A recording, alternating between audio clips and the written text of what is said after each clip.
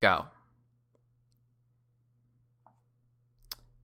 Okay, so we are recording now. Excellent. And just to help me sync this up later, can we try going like 1, 2, 3 in sync? I don't know if that's something we can do. 1. You want to like just try clapping or something? Yeah. Clap, clap.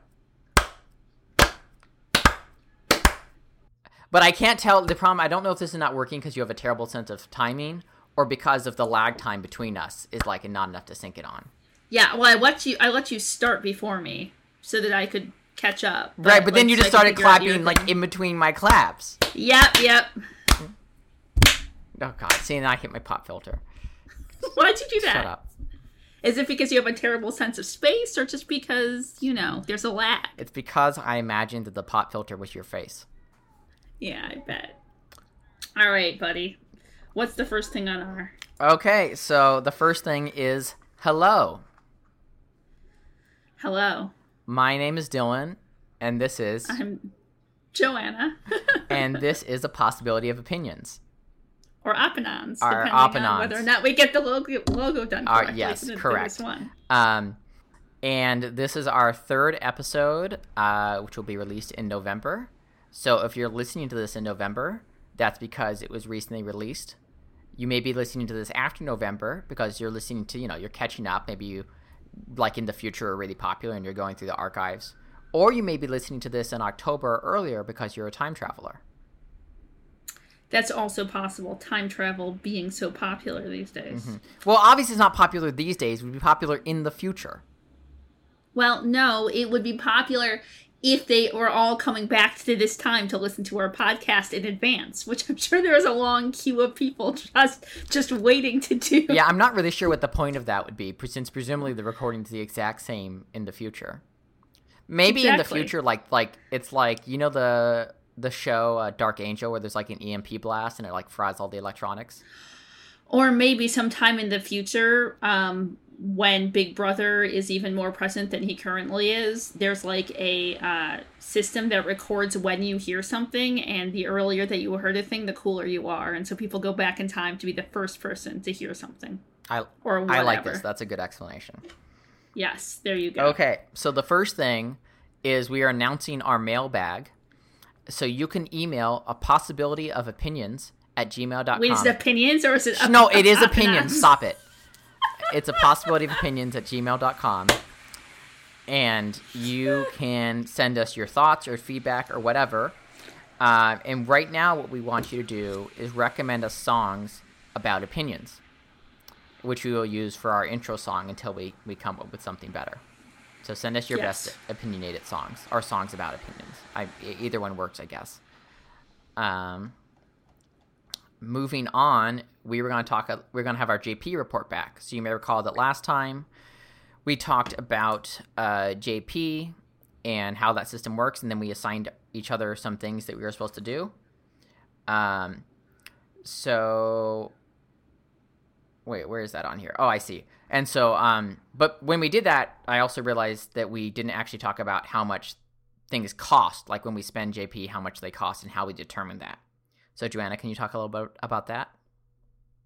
Why don't you talk a little bit about it, and I will add my commentary as you go on. Joanna, can you stop rolling your mouse wheel? Yes, I can do that. So this is sort of loose. The basic rule is that something costs between 1 and 5 JP, and the cost roughly correlates to how much time it takes the person to do a thing, like about 1 point an hour is the general idea. Just to briefly reintroduce what I assigned Joanna, I instructed her to go play the video game Tacoma and to report back and tell me what she thought about that. So that's what she's going to do now. Okay. So when I was playing Tacoma... Oh, and can you tell us what Tacoma is? Like, give us the setup. What's it like? Yeah, sure. So, in Tacoma, you play a character named Amy Ferrier, and she's assigned to investigate the Tacoma station, which is why it's called Tacoma. And more or less, what you're trying to do is you're trying to figure out, it's one of those what happened games. So you're investigating an area and you're trying to find out why there's nobody around and everything's been destroyed. So this game, like other games in its what I think of its mini genre, is that the character spends a lot of time interacting with and figuring out the motivations of AI. So this one has also a pretty intense. By AI, do you mean like NPCs? Yeah, like it's a right, and then like the philosophy of AI, gotcha. like what there was an AI and what was it doing and why was it thinking and what was its sort of how does it differ from a way the human would approach the same situation, right? And in this case, there's also a pretty strong critique. Well, the way I think of it is a pretty strong attack on notions of profit and capitalism, because I don't want to give any major spoilers, but the central question is, in some ways, what does it mean to be successful? What matters most? How do you move forward? And so, I'm trying not to give any major spoilers, but do we want to just sort of say that's okay? How do you? I would say go for spoilers. So, right now, if you think so first, do you want to just say if you would recommend this to people, and then we can go into spoiler land? Yeah, I think it's great, especially for people who like exploratory games. I think it's pretty good. If you're looking for a game that has a lot of combat or whatever, less so, right? But I think that it's a great game for for indie, not too long, exploratory, interesting narrative, compelling game. Yeah, I think for that kind of game, it's very good. Okay, so we're going to spoiler land, and I will come back and edit in a timestamp that you can skip forward if you don't want to hear the rest. Hello, this is Future Dylan. Please fast forward to 22 minutes and 15 seconds to skip the spoilers. Thank you. That sounds like a good plan. Mm-hmm. So, basically, there's something called the Human Oversight Accord. And it's a political situation where they are trying to get it repealed. And by they, I mean Venturis, which is the company. It's the company that that your character comes to suspect is responsible for all of this destruction. And when you say destruction, what do you find on the space station when you get there? So basically, the station was hit by a meteor, and it loses all of this oxygen, and man, it's just it's been a while since I played it, so I'm trying to recall all the details, but sorry. That's okay. Joanna would be giving a better description had she not locked herself out of her apartment on the day we were scheduled to record this podcast. Yeah. She has to. So your character ends up having to use what do you call it? A video system? What do you call that thing? The system that she ends up using to put together all the missing pieces. Joanna, I played this game a year ago. You're the one who just played it. You tell me. I don't remember what it's like a virtual reality system. Sure, augmented reality. It's like it's an AR system. That's it. Mm-hmm. So how does that work exactly? I'll just say for a second, since I remember this is part of the game I most remember. So, in a lot of basically starting with a game called System Shock in 1994 and carrying onward, it became sort of a common trope in game design that if you are investigating spaces that where no one's around for whatever reason, there are audio logs or written logs, right? And you go and read people's diaries and emails and voicemails and stuff. And so one thing that Tacoma does, which I don't think any game has done, is that rather than just making those audio or textual, it makes them visual. And so you basically walk into a room and you see all these almost like digital ghosts walking around and going about their business. Yeah, right, exactly. And it's a little bit like what's really cool about it is that you can follow. So like the ghosts have their narratives that play out, but they play out in other rooms and stuff. So if you're following them around and you're watching a story play out, but one of them leaves the conversation to do something else, you can follow that one instead and see what happens in that story rather than staying with the rest of the conversation that you're currently in. So one of the advantages, or like one of the features of this kind of thing, is that it's non-linear. Whereas when you're listening to a recording or you're reading a diary, by definition, it's like one thing after the other. It's a fixed point in space, whereas this is more like lines crisscrossing, and you get to see how the stories connect to each other. And you end up missing some things possibly, right? Because if you follow the one thing, then you're not watching the other. So there's that, too. Right. Though it's worth noting that you can always, it has like a rewind fast forward function. Yeah, that's true. So you can always like go back and follow. So the perfectionist can do everything. Yeah. Yep.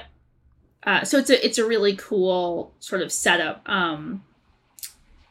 But I think the sort of twist in this story, besides the mechanic of following characters around, ghost-like characters around who were once, alive. Although they're in cryogenic stasis, I think. So they're not actually dead. They're just not present.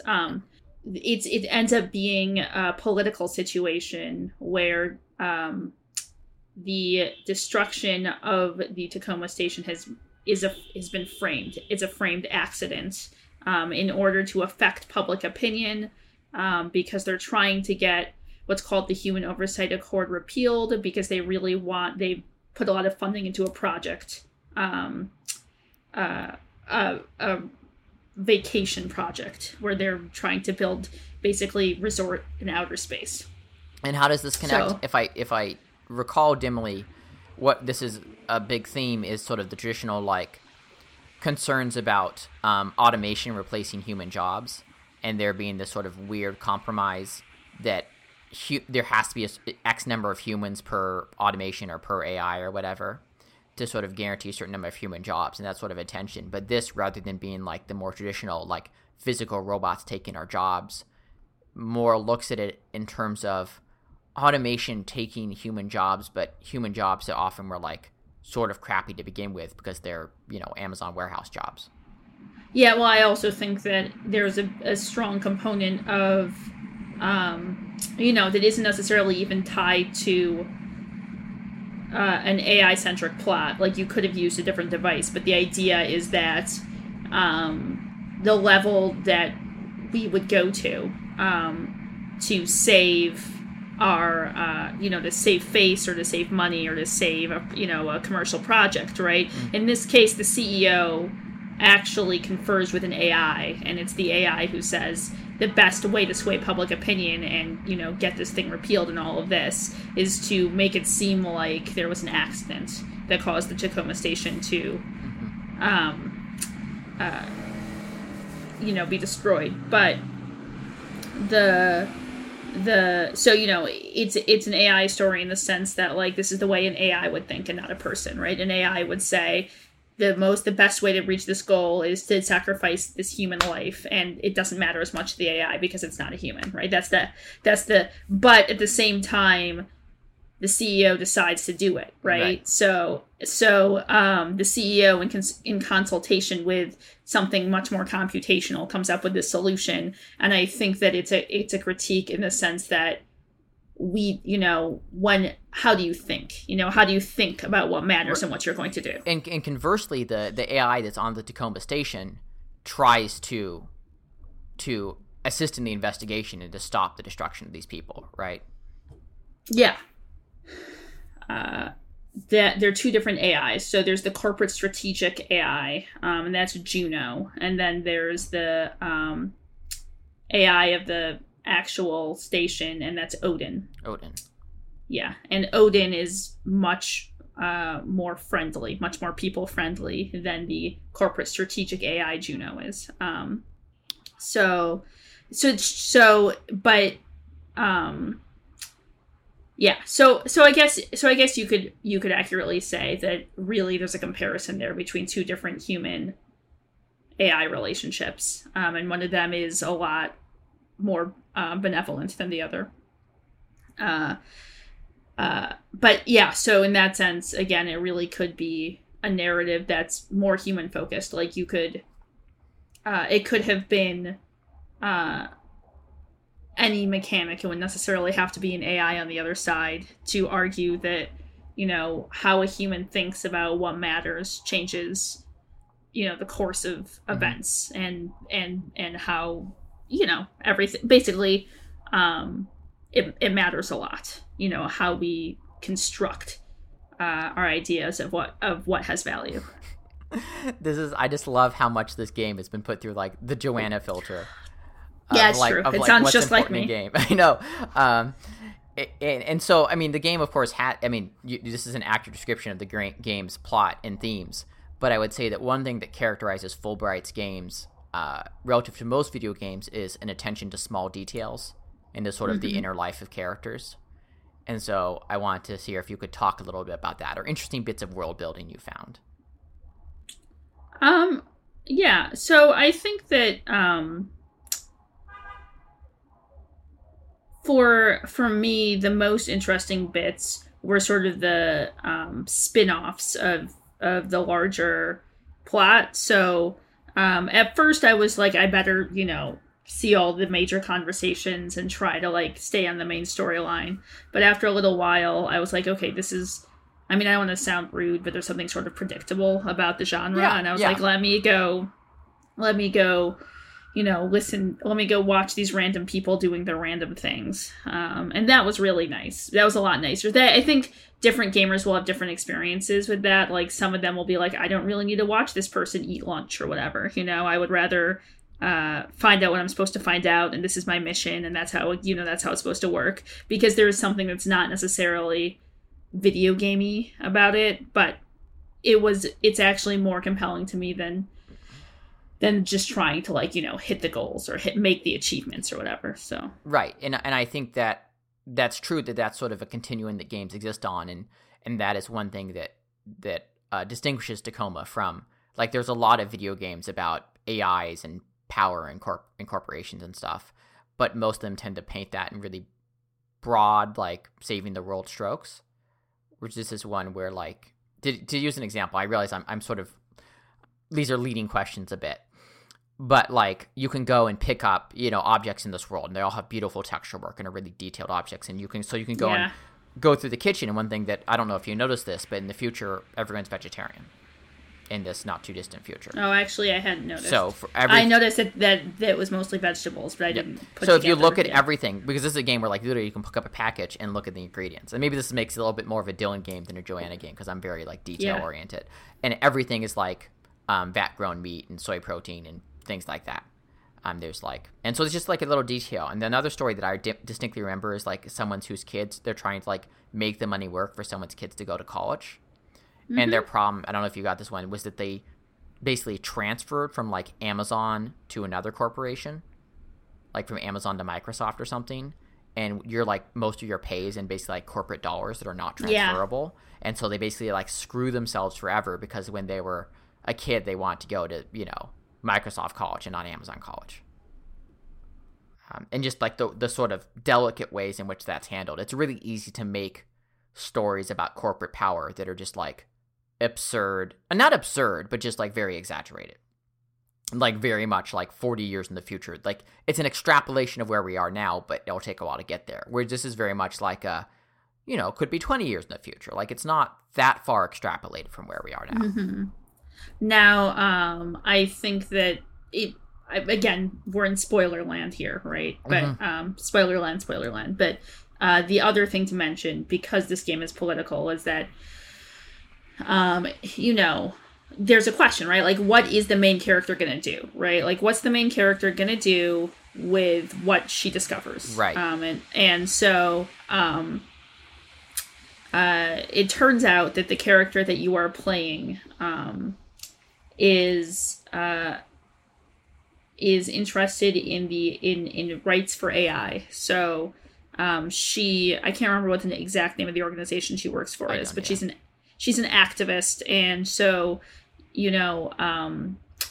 she liberates Odin and offers Odin a chance to be free as opposed to going back to work for Venturus, and probably get wiped. And it's interesting because the game sets it up where Odin really would prefer to not get wiped, right? That's Odin's, like, it's sort of taken as an assumption, right? Like, of course, Odin doesn't want to get wiped. But it's not necessarily, it's interesting that one of the properties, oh man, this is such a Joanna thing to say as well, but one of the properties that we assign, an AI, even while we're thinking to ourselves how our AI is fundamentally alien to people, they're afraid of mortality somehow, right? Like, this AI is afraid of dying or of being somebody else that's not itself. Right. And there's no real evidence that this is necessarily true of a machine, right? But and it's not an argument in the game as much. It's just sort of assumed. Well, I think, again, it's been a while since I played this. I think there's some things in the game about basically machine learning and Odin basically being, set up to be a fairly basic system that can, learn and adapt for its tasks and to meet the needs of its crew. So some of that is emergent behavior. Like that was not it was not designed to have that functionality. Well, exactly. But I think in the fact that the way that happened makes the designers and as a player, our conception of that AI actually more human, right? Correct, yeah. This thing that emerges is something that is actually very human. So it's interesting because there's other parts of it that are designed to make us think about, like, how alien would an AI be, right? Like, how fundamentally different. But this is one way, and it's, what I wonder, it's emergent. What I wonder is if there was ever a question, right? Like, if anyone ever said, hey, what if we had a good guy AI who really didn't care one way or the other about getting wiped, like, what would that look like, So, and that, to me, that was just interesting because it's like, when confronting the alien, right? When imagining the alien, how does that play out? Mm-hmm. So any other thoughts? And I guess one thing I want to ask you about Tacoma. So this is the second game from Fulbright. The first one was Gone Home. You did not like Gone Home. Oh god, that game was terrible. Part of the reason why that game was terrible, though, was that the narrative was very boring to me. I did not care about what happened in that game. But what else is different? I mean, I know the last time you were sort of lukewarm, and now you've gone to terrible with it. Yes. So other than the narrative, what does Tacoma bring to the table that you feel significantly improves the experience of Gone Home? Because they're definitely operating within the same genre, and they're, like, clearly by the same people. Yeah, for sure. I think that, honestly, it's mostly narrative. I think that I just care more about the topic, the story and the issues in this one than I did in the other one. I still, like you were pointing out with the food, I'm still not the sort of person who's going to pick up every object and appreciate how well it's designed, right? That's never going to be me. And in Gone Home, it was annoying because in addition to having to go around and pick up bunches of objects to figure things out, I also didn't care. Like, I didn't care about the sister. I didn't care. I just didn't, So it was like, it just felt like a pain in the butt, I know that's very intense, but and then I did. I'm just thinking about, like, what would happen if you went and had put that out on Twitter when, shortly after Gone Home came out, and just the total shitstorm you would have gotten. Well, I think part of it is that given the issues that were present in Gone Home, it was just way after its time. Like, if that game had come out, like, in the 90s, I might have been more interested in it. Well, and that was there was a similar criticism. I remember one time. With someone we both used to know, had gone to a convention with them. I was walking with them, and they were someone who, sort of like you, they dabbled in video games, but they weren't like a hardcore gamer or anything. And they had played Gone Home and were very disappointed. But their disappointment was specifically relative to how much it had been hyped up for them. And so I kind of said two things. One is, would you have liked this better if it hadn't been hyped up? And they were like, yes. But the second thing was that it was hyped up as doing something new, and the thing it was doing was new in video games, but it wasn't new in literature. So I think there's a lot of stuff that you said, like, it was literature of the 90s, and in fact, Gone Home takes place in, like, 1992, so it's, like, very much of its era, that just had not yet been introduced to the sphere of video games. So a lot of people who either didn't read that literature or who just really cared about the medium of video games were really excited about it.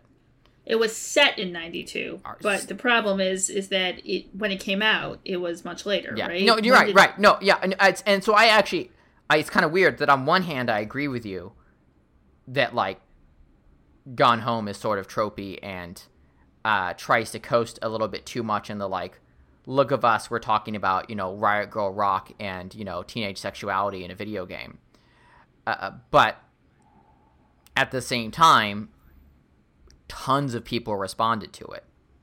And like, not just in like a generic mass market, lots of people watch Titanic way, but like the critical sphere, people who really, think deeply about video games responded to it a lot. Yeah, it was a smart game in a lot of ways. You don't have to. It's okay. It's okay. I just found it really annoying. Yeah. Like, I don't, and I'm not saying that it wasn't objectively a bad game. I'm saying that I didn't like it. They're two different things. I was gonna say though, really, from a certain perspective, Gone Home is a game about slowly moving through the world and having to navigate a ton of objects by yourself, right? Which is like Joanna's idea of hell, right? Well, the slowly part is fine. Yeah. Everything else is not good, though. Not good. Right? Exactly. I just like, oh my god, Joanna. And then it's like, if Gone Home was a video game, in real life, if Gone Home was a video game where you had a partner and you were just like, hey, can you go grab that for me, and can you roll me around in a wheelbarrow, then Joanna would like the game. No, I don't think so. If it was a game where If it was a game where it was a virtual computer and I could just click through a file system, then I would like it. We'll do some of those games for future. Managing other people is a pain in the butt. Yeah, trying to like computers, thumbs up. People, thumbs down. I'm just opposed to corporate reality. You know this. I'm ready to upload. I know. Okay, so that was anything else you want to say in Tacoma? Yeah, I would say that it's really, really worth playing if you don't have a lot of experience in the indie game with indie games in general, because it has all of these mechanics that you really don't find in big box games, and it has clearly a lot of thought and a love in a way that's I'm going to use the word amateur here, but I don't mean it as in not well done, but I mean it as in like an act of love versus an act of technical expertise. Right. And I think that there's at least some people who would enjoy gaming more if more games had that feeling about them. One thing I will say about Gone Home is because it was like a 4-person team. Well, I played it. I like got it when it came out, and I found there was like a typo, or there was an error in one of the logs, something written. So I just emailed them as a bug report. And I actually got emailed back by like one of the designers because, they don't have a support team. They're like, oh, thanks for submitting this. We'll definitely get this fixed. How are you liking the game? Or, what do you think of it? And I was like, oh, I actually really like it. And they're like, oh, thank you. That means so much to us. And it was just like this really warm exchange that you would just never have. And the thing is, you can kind of feel that when you play a game like this. And this is a good one if you've never played a game like that, because it's not... there's some games where it's kind of walking simulatory, and that might feel more like you're watching a movie. But this one doesn't feel like that. Like, it feels like you're definitely supposed to be there doing things. I like walking simulators, but I can get why some people wouldn't. You like them much more than the actual walking. Well, duh. That's a given. But, anyways, that's just a question of if you're like, oh, I kind of want to try video games, but I haven't really played any, and I don't like fighting, or I'm really bad at racing, I always lose. This game might be kind of nice because there's something kind of welcoming about games that are, that are indie and clearly made with a lot of love. Yep. In this way. Yeah, that's all. And as an aside, Gone Home was released for $20 and sold a ton of copies, and they made a lot of money. And Tacoma was released for $20, and almost nobody bought it. Well, I'd literally never heard of it until you told me about it. But it had the exact same amount of probably more advertising than Gone Home did. And you would think that it would be more well known because it was a follow-up. Yeah, I think the market changed, and with one thing that's happened is making narrative-oriented single-player games. People are not making much money on those right now, sadly. Yeah. Okay, so moving along, what did you assign me? Tell me a little bit about. So let me explain the origin of this assignment a little bit. When Dylan first moved to Sacramento, one question that arose is, and it's a legitimate question. I can say as somebody who recently stopped being a meetup organizer, the how do you meet people as an adult in a new place? And weirdly enough, that sort of leads back to the question of when you think about, okay, how do I want to meet people, and who do I want to meet? And you're living in a new place. One of the questions that comes up is, well, what constitutes a home, right? Like, what makes me feel like I'm at home? And so one thing that Dylan and I share in common is that we both like media a lot, and both of us can use media to understand, in some ways, a lens to look at the world. And so I asked Dylan to make a list of media that was specific to him, not just generally, but specific to him, that makes him think of homecoming, of coming home, or of being at home. And so that was my JP assignment to him, was make this list. And the idea, was that we share media a lot, and Dylan likes to curate media. So one of the advantages is that there'd be some interesting media, but also maybe that we would get a little bit closer to the answer of, how does Dylan make a home for himself? Mm-hmm. Okay. And so, yeah, I think Joanna first mentioned this to me, I think I mentioned like 9 months ago. I don't know, a while ago. Yeah. So I put some things down then. I put some more. Now it's a good list with some deep cuts. So I'll just go right ahead. And I'm going to say that these are, the way I've arranged this list, there are 10 things on it, and they're arranged in the chronological order of when I encountered them in my life. So from things I played when I was very young to things recently. So the first one is a documentary. Well, not a documentary, a mockumentary from 1996 called Weird Al, There's No Going Home. So the Disney Channel, back in its day, it was a premium subscription service like HBO. Like you had to buy it, you had to have a set-top box, and it was everything. And for whatever reason, for a short period of time, around 95 to 97 or something, so I was somewhere between 6 and 8, 6 and 9, my parents had the Disney Channel.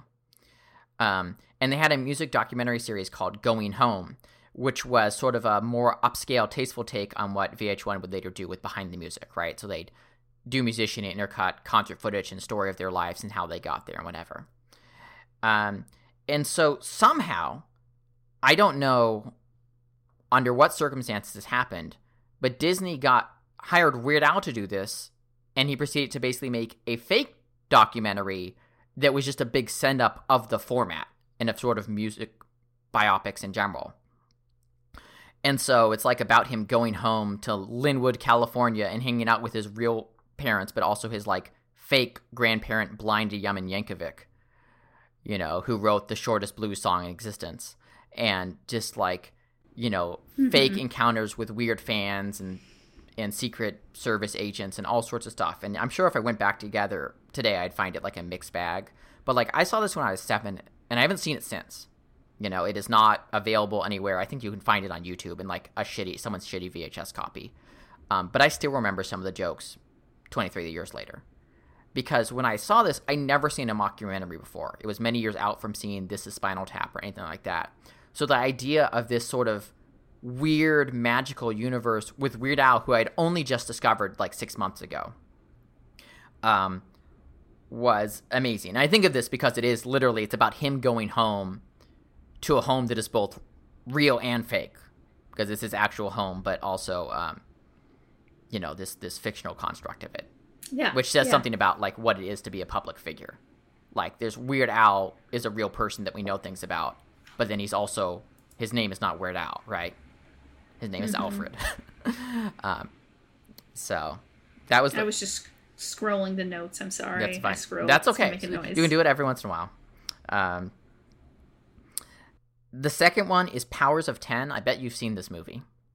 It's probably not going to ring a bell, but I bet you saw this in school. So this was a movie that the final version was released in 1977. It's in the National Film Registry because it's really important.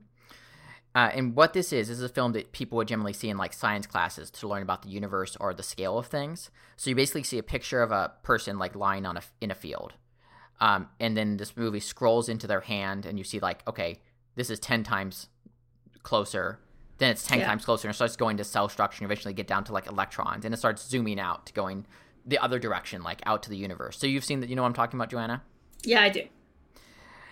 And so I just think this film's really interesting. It was one of the first films to like use to like really, it was actually funded by IBM because like you couldn't do this without computers, this levels of zoom. And obviously there's not a camera that's zooming out into the universe, right? So you're using computer compositing to make this happen. But I also just think of it in terms of home because it's like, it really looks at the body as home and our level of scale as home, that we can sort of be in the same place, at least along a single axis, and yet go to completely foreign places like inside our body or out in the universe. And in both times, they can't, like at the end of the movie, it returns like the person lying in the field at the same scale. So I just think of that as like home is body, home is sense of understanding where we are, our place in the universe, I guess, which is what that film is all about. The third one I put on was The Elder Scrolls 3 Morrowind, which is one of my favorite games. It came out in 2002. I have spent more time in it than any other single-player game, and that will probably be true till the day I die, because if you add up a couple combined playthroughs, I've probably put about 500 hours into that game. So Morrowind, there'll probably be some other podcasts where I just go into Morrowind in great detail, but to give a high-level thing, it's a game where you are a prisoner who's released who might have a destiny, and you're like dumped on this island and kind of told to walk somewhere, and then you kind of figure things out from there. And so it's it's one of the first games where they have like a very large space, but every detail is mapped out. None of it's abstracted. So you can walk to every house and go in every door and, you know, go into the wilderness and do all sorts of things. And so it's a game where you trekkle over this island, you collect all sorts of stuff. But one of the interesting things, and so very quickly you have a need for a home. And I don't mean like your character needs a home. I mean that you psychologically, it's something the player would appreciate. You want a place to store all the crap you're collecting. You want a place to sort of recover after adventures. But the game has no built-in houses, or it has a few, but they're at the end of long quest chains in the middle of nowhere. So very quickly, a lot of players just started figuring out ways to get homes. One thing you could do was just like find an abandoned home, which there are a few in the game, and just take it as your own. Some people would just go and kill people and murder people and then just like live in their house that they like. But then there were also tons and tons of mods. It was the most common and most popular type of mod was ones that added houses for you to live in. So I finally, and I tried a bunch of them, and I finally got one that I really liked, which was just like, it had a whole backstory about it being like from some person who was the descendant of Alexander the Great. It was very elaborate. That's lovely. And what it was basically like a hatch, an existing thing in the game world. And you'd go in there, and it had a room, a nice little bedroom with like a little reading area, like a desk. It had an indoor pool with a diving board that you could leap into. It had like a little reading room. And one other thing that was true about Morrowind, and this is a game that in the game there were 300 different books you could collect and read, a lot of which were pretty good. So there was something to be said about having a place to just sit and read. And it's also true that this game had 2 spells in it, which were called Mark and Recall. So normally this was before fast travel became a thing in video games. So getting anywhere, you had to either walk there, which could take forever, or you had to use a combination of like, you take a silt strider, which is like a floating flea thing, to a place, and then like take a gondola to another place, and then take a teleporter to another place, right? It took a while to get places. So the Mark and Recall spell was you cast the Mark spell, and it would place a mark on one place, and only one place in the entire world. And the Recall spell would always return you to that place. And so you had to be very tactical. I mean, you could just go around and put it like the beginnings of dungeons and teleport back. But I put it in my house. So I could be wherever, and then I could teleport back to my house when I was kind of done for the day. And these mods were so popular that in all the future Elder Scrolls games, they had a bunch of houses built into the game that players could buy and modify. That's awesome. So I thought that was cool. Another game that came out in 2002 was a game called Animal Crossing. Animal Crossing. Thank you, Joanna. Originally released for the Nintendo 64 in Japan, ported to the GameCube, and released in 2002. And Animal Crossing was a very unusual game, and that at first look it was something sort of like SimCity or The Sims, and that you're in a place. Right. you're just a member of a community. There's no combat. There's no quests. You're just living there, chilling out, and, helping your neighbors find their lost things, mowing the lawn, and its big feature was that it took place in real time. So if it was a 9 o'clock on a Thursday, in real life, it was a 9 o'clock on a Thursday in the game. And so characters had day-night cycles, stores open and closed at certain times, and also it had holidays. So on Groundhog's Day in real life, you could go into the game on Groundhog's Day, and there's be like a thing where they'd go and see if the groundhog saw his shadow. And so that, more than anything else, really helped it establish as sort of a home away from home. You could go in and hang out with these characters you came to know and who noticed if you were gone. It had its limitations. AI was not very good. You couldn't really talk to them. Eventually all these things, you play long enough and the illusion starts to break down. But overall, it was really good at creating that sense of space. And I distinctly remember spending one New Year's Eve staying up till midnight to watch the ball drop in the game. Right? Some of the people were watching that stupid thing on TV, right? But that was so much better. So that is a big home game. And then the third in this series is also another game, which comes out only a year later, 2003, because homes and games are starting to become more of a thing. This was Star Wars Knights of the Old Republic. KOTOR. I like that you know that. Did you not know that? What? KOTOR? Have you heard that phrase before? Yeah. Okay. I was like, did you just do that really fast? Yes, everyone calls it KOTOR. And this is a game that I actually probably don't like as much as most people do. But one thing it does really well is that, this is a game, it's a Star Wars game, and it's very clear the designers watched a lot of Star Wars movies. Watched these Star Wars movies that existed over and over and over, and were like, what makes these tick? And one thing they figured out is that the Millennium Falcon is the only setting that's always in the game, right? Because it's always in Star Wars, sorry.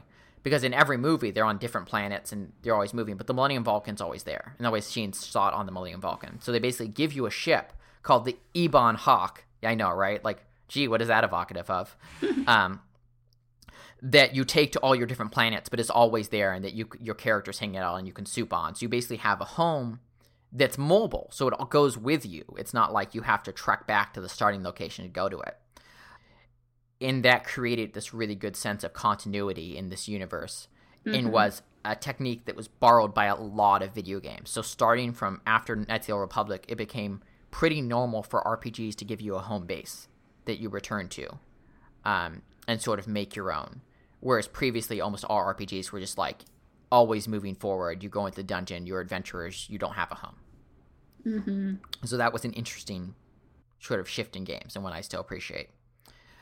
The next one is sort of quick, which is a sense of home as something that you're comfortable with and in the connection of home with nostalgia. So I played Final Fantasy VII when I was 12, I think, or maybe 13 when I first played it. I played it on the PC. I did not have consoles at this point. I loved it. I played it multiple times. I was obsessed with it, and then some time passed. I think so. It comes out in 1997.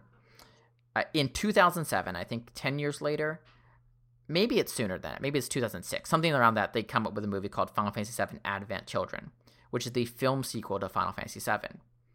And I watch it with some mix of enthusiasm and trepidation. It's terrible. It is one of the worst movies I've ever seen. It has lovely animation, but the characterizations are all over the place. The plot borders on nonsensical. It decides that what it really wants to do is have 45-minute fight scenes that are just I can go, it's not good. And so to me, that was a real sense of you can't go home again. And in fact, it was so bad that it was one of these things that made me go wow, I bet if I played Final Fantasy VII today, I wouldn't like this either. And this was cemented a little bit by what I remember going on Facebook or MySpace or whatever in the other days and being God, this was so terrible. And other people I knew being I don't know, it seemed like that was pretty much in keeping with the game. And just being oh no, I guess this thing I love so much is actually terrible.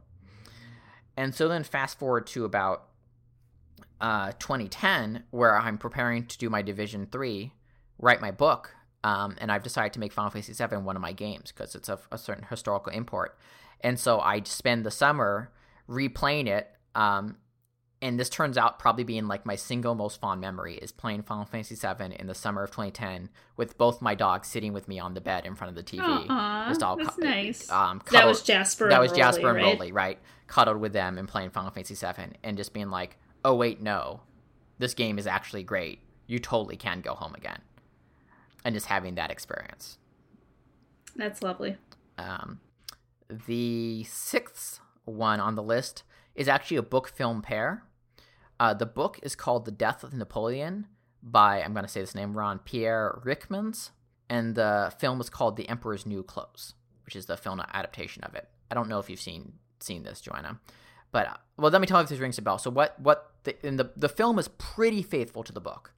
The book's very short; it's 150 pages. I would highly recommend it. It's a very unusual, interesting read. So it's basically has as its idea that Napoleon, when he's exiled in Elba Island, and his buddies come up with a plan where some guy in the mainland who looks remarkably like him will basically do a body swap, will take his place on Elba Island.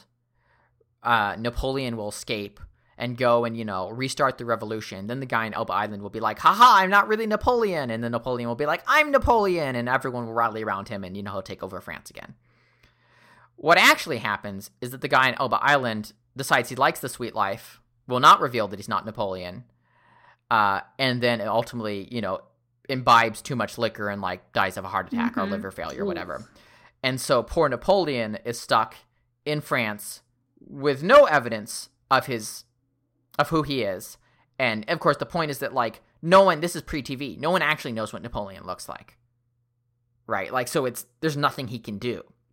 And so it's about him trying to come to terms with that, and part of him being like, I'm Napoleon and I must start the revolution, and then this greater sense that that's just not going to happen, and he needs to find a new life, And there's a great scene where he gets tricked into being sent into an insane asylum by one person who figures out who he is, and he gets sent to an insane asylum with people who think they're Napoleon, which there are a bunch of, But so it's a very much a bittersweet story of on one hand being very sad, but it also has a large heartwarming quality of him finding his place as a normal citizen and finding love with someone he's met and things like that. The book's probably a little bit better than the film, because the film does try to, it tries to filmize it a little bit, make it a little bit less depressing and, more...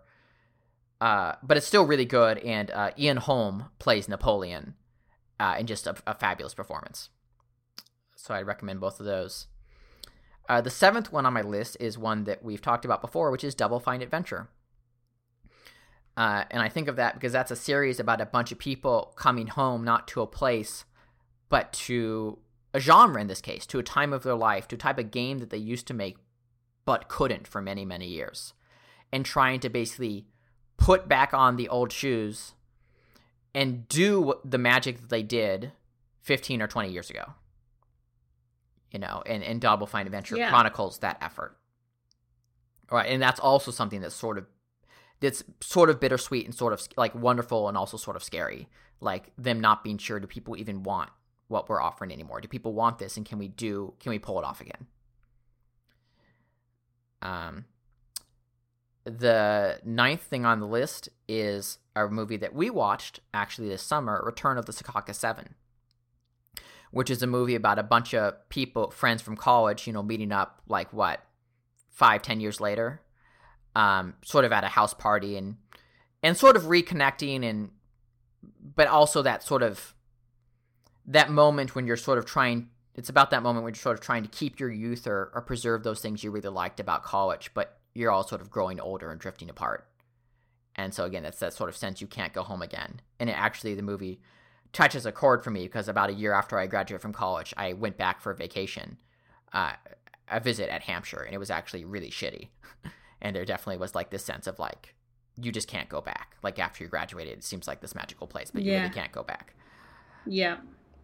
And the final one, this is maybe the weirdest one, but there's a documentary called Ecstasy of Order, The Tetris Masters, which I really liked. It was better than I expected. And what the documentary mainly focuses on is people who play Tetris competitively, which is to say kind of one-up each other to try to get the high scores and like what that weird little community is like.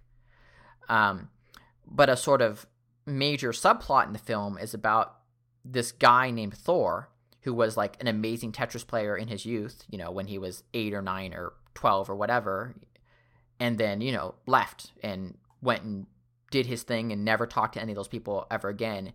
And it's sort of somehow people find him again and try to talk him into coming back into the scene and like trying to post a high score or just come to this Tetris tournament for old time's sake. And his sort of trepidatious return as an adult, like not really being sure if this is something he should do or want to do. And that, again, that sort of tension of does coming home, is that an admission of like immaturity, or does that mean that you're abandoning your new home, or like what does that mean, right? Can you have only one home? Because he has like a life and a functional life and everything, but like, you know, some part of him still loves Tetris and misses this community. So I would highly recommend that. It's a lovely film. But that is that's my list. I don't know. Any thoughts, Joanna? So I'm not surprised that most of them are video games. And I guess no, what are you talking about? Only 4 of those were video games. Well, okay. But it felt like what got the most airtime was video games. But I think you know, if I were going to say, you know, what's the next step, right? Like, this is an annotated bibliography, as it were. You know, like, what one thing that comes up again and again, I feel like throughout your description is, you know, the time that it happened in or the time that you came back to it, right? Mm-hmm. So either it was really great because of the time in which you encountered it or because of your return to it. Mm-hmm. And that, you know, that's just a very interesting theme, you know, that it's, you know, I'm not sure that everybody would have that as part of their list, right? Some people would probably say, oh, I really like this media because it depicts a close group of friends, right? And that could be in the 90s or in the 2000s or in the 80s or whatever, in the early aughts, as they say. But for you, it's very much connected with time. Mm-hmm. And that's interesting, right? That like your understanding of belonging is, you know, is very tied into the time in which it's happening. Well, I will say that's just interesting. Home, by definition, is a place you return to. No one has a home that they've only been to once, right? Yeah, that's very true. One thing I wonder, though, I read a book in grad school, but not for grad school, about nostalgia that theorizes that you could theoretically create notions of home based on things that were never actually existed, right? Yeah. That they're just yours. You know, they were just yours in their own way. That book was about nostalgia and how we can be nostalgic for things that were never there, right? Mm-hmm. That we can remember things in a way or even that we weren't alive for, but we've sort of taken. And so I agree with you. It's really interesting that like, it's this notion of this sort of, what was that spell? The call and the mark. It's like mark and recall. It's the mark, right? It's this notion of the mark, this thing that's sort of a staple in your life upon that you sort of go out from and come back to. Right. But sometimes in your list, you'd be like, I was 7, right? And I discovered this thing, right? You weren't 15. You didn't come back to it, right? In that sense, right? But it was a mark around which you existed for a while. That you know, and that's whatever. I find it interesting. So yeah. Well, and I would also say that another thing that characterizes home is safety. Right, and one of the worst things about not having home off in the literal sense, right, of like living on the streets, is the lack of safety. And so that does tie into nostalgia because both a literal home and nostalgia are things that make you feel warm and fuzzy and accepted and like, you know, you kind of know your place in the world.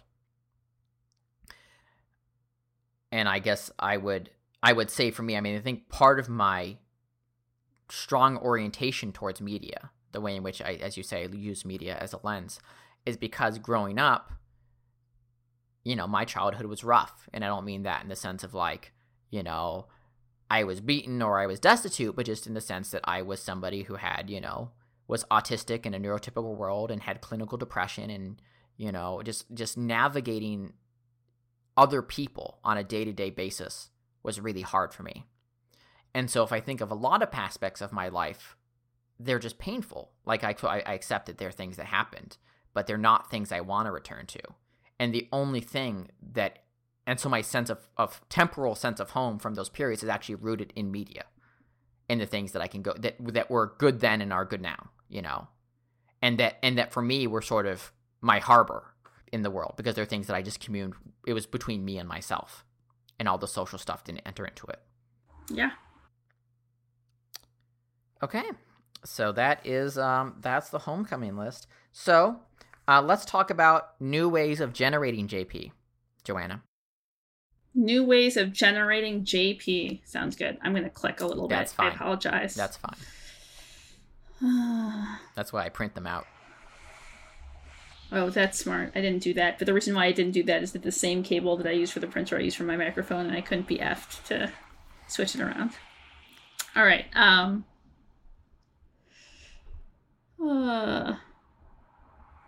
Oh, yeah. This is cool. It's the achievements. Okay. Okay, guys. This is Chivos. Cool. The Chivos.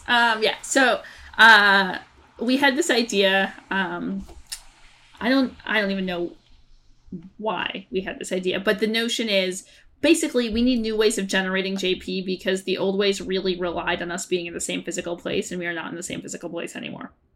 That's the short version. So new ways of generating JP, and one of them is you can get, like, instead of having a badging system, or in addition to having a badging system, if we wanted, you could get JP. So like where you might get like, oh, earn a badge for, and this is very common in video games, so many of you probably know it from there. Like if you get to a certain point in a video game, or you do something that's optional, but you happen to do it, you might get an achievement, right? So suggest an achievement. If you accomplish X, you get Y JP, no more than 5 JP per achievement. It can be related to something that happened in the podcast, but it doesn't have to be. It can be a dare. It could also be joint. And we're throwing it out there if anyone wants to suggest an achievement. We can also, come up with our own. Yeah, That's and so we'll idea. probably be reviewing some on the next podcast. But yes, please email a possibility of opinions at gmail.com for your achievement ideas for us. Yeah. And so now JP assignments for next month. I'm sure you did this, right, Joanna? I did do it, yeah. So do you want to go first or should I? I'll go first. So okay. For Joanna, for a long time, we often talk about films and sometimes have disagreements on films, like just how we understand films and how they're made. And so for something like 5 years, I've been bugging her to read this one article by a writer named Film Crit Hulk on acting and just his knowledge of acting and how acting works, and what goes into it. And then I was reminded this much more recently when he had an article from, I think, about within the last year about Keanu Reeves and why Keanu Reeves is a really good actor, but is perceived by the masses to be a really bad actor, and kind of how that all works out. And so I'm just assigning those to Joanna to read and give me thoughts on. I will post the link in the description for the podcast, so for people who want to read along, you can read both of those. Yeah. Great. So this is a analog game assignment, and a song assignment. Ruh-roh. Now to make it a listening to a song assignment. Recently I played this game that I am now going to assign to you. It's called Ilamat. And then Joanna's solid-state drive filled up, and she ceased to record. Dylan waited patiently while Joanna found files to delete. Okay. All right. It's definitely recording, though. That's what matters. All right. So, where we left off when my computer took a shit was that I was assigning you JP, and it's a card game that I want you to play called Ilamat. But Ilamat is a set collection card game that was developed by the same people who did Gloom, which I know is not it's not a great advertising point. But I actually like Gloom. This one's a little bit better. Well, I don't. But this game's a little bit better. And it was designed in collaboration with the Decemberists. How do you feel about the Decemberists? I think I like them. Okay. So specifically, they have a famous song called The Crane Wife. And your mission, should you choose to accept it, is to listen to the Decemberists and play Ilamat, which is the game that they helped design. Okay. So when you say listen to the Decemberists, like an album, like every song they've ever recorded? The album that has The Crane Wife on it. The album that has The Crane Wife on it. Okay. There you go. And are you mailing me this game? How am I going to play this game? It's up to you. I can mail it to you if you want to have it. If you want to, I don't know what the game store situation is there. Where we are, they're playable copies. How much does it cost to buy? I don't know. I'm probably happy to do it. I think the normal rule of JP is you can't make people spend money. True. Although I did I didn't with Tacoma, did I? I can't remember. I think, no, you got that for free. All right. Anyway, it's fine. We don't have to legislate that. Yeah, okay. Yeah, I can just send you my copy. I can buy it. We'll figure it out after the podcast. It's boring for listeners. We'll edit this whole bunk out. Sounds good. Yes, Joanna, that sounds great. I would love to play Ilamat and listen to the Decemberists. I just really want to know what you think of the game. I kind of like it. And let me tell you going in what my entire association with the Decemberists. Yeah. 2 of them. One, there's an album by Lucy Wainwright Roach that has guest vocals by whoever the lead vocalist is for Decemberists that I loved so much I put it on my annual playlist a year or 2 ago. Yeah. The second is that back in 2002, 2003, somewhere around there. No, it must have been later, 2004 or 5, because I was in high school. REM and the Decemberists were headlining Bumper Shoot. And someone I know went, and I asked them about it, and they were like, oh, yeah, I guess REM was okay, I guess. I was really there for the Decemberists. And I was like, blasphemy. Anyway. And also, for the longest time, I got them confused with Wilco. So, I don't know if that's an insult or a compliment, but there you go. Okay, speaking of songs, it's time for the song break. By popular request, we are now inserting a break in the middle of the podcast, so it isn't just pure 2 hours of talking. Yeah. And we're going to take turns picking the song. And this week, I picked a song for a very particular reason, which I will tell you about after the break. Joanna, have you ever heard the song Peaches by the Presidents of the United States of America? No, I've heard songs by Peaches, but not a song called Peaches. Peaches, yes. Unrelated. So we're going to listen to that now. We'll be back in a few minutes. Please enjoy.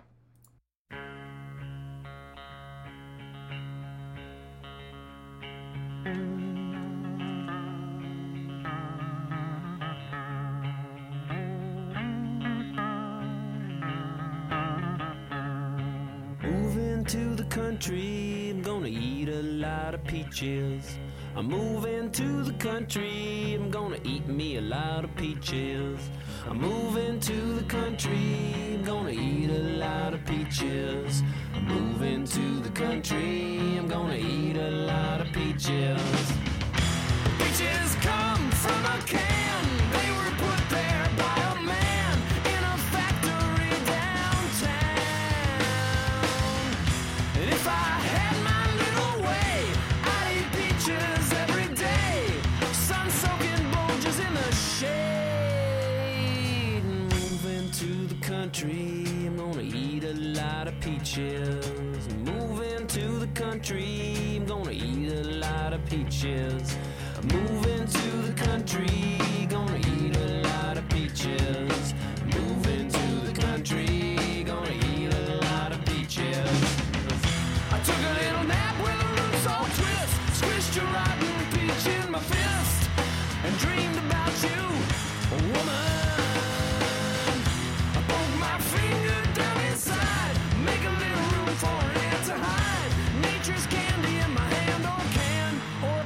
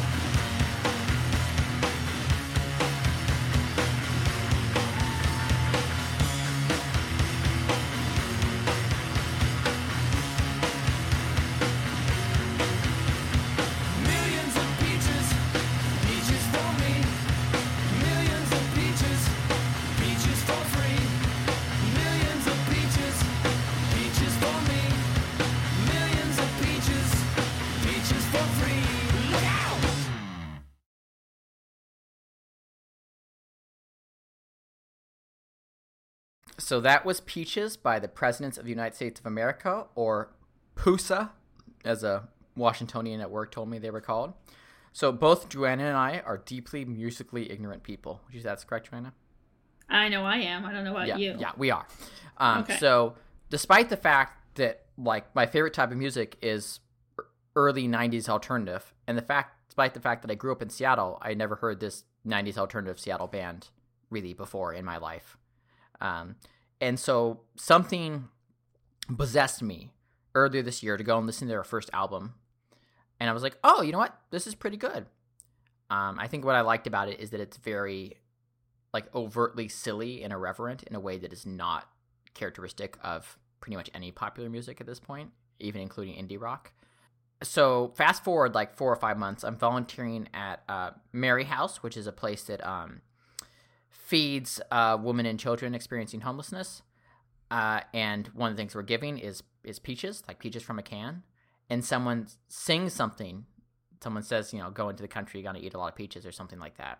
And I'm like, what is that from? Where have I heard this? And they mentioned the song. And I'm like, oh yeah, I heard that recently. I really liked it. And turns out everyone else hates it. Because apparently it got a lot of airplay in the 90s and drove people crazy and they hate it. Yeah, that also goes right over my head. Every once in a while, I know when a song has been overplayed, and that means that it's been so overplayed that it's just like... Right, exactly. We're just way past. That's the only time I ever know. Like that one about, you know, that girl that's far away and you miss her by oh, that one song that's about that. the Plain White Tees one, and then they made a cicada parody. Yeah, I don't know what you're talking. During the season, yes, you do. Well, you have to sing it for us then, so I know what you're talking about. I don't. Hold on, damn it! I have to know what it is now. Okay, now we have to set that we're gonna edit this shit out. No. Hey there, Delilah. Yeah, she's far away. You don't know Nope. Hey there, Delilah? Oh my god. I mean, maybe I recognize the guitar list, but not the lyrics. Anyway, again, deeply musically ignorant. In fact, I've had so many arguments over the course of my life where I haven't heard a song, and people ask me, "How have you not heard this song?" As if I could answer that, like sincerely, like they don't believe me. I've actually had people call me a liar when I told them. Well, how often do you listen to the radio? I don't. That's probably why. Right. So exactly, and yet people are like, it's a weird question. How have you not heard the song? Right? How have you heard this song? There's an answer to that question, right? I heard the song in this place at this time. How have you not heard this song? That's an unanswerable question.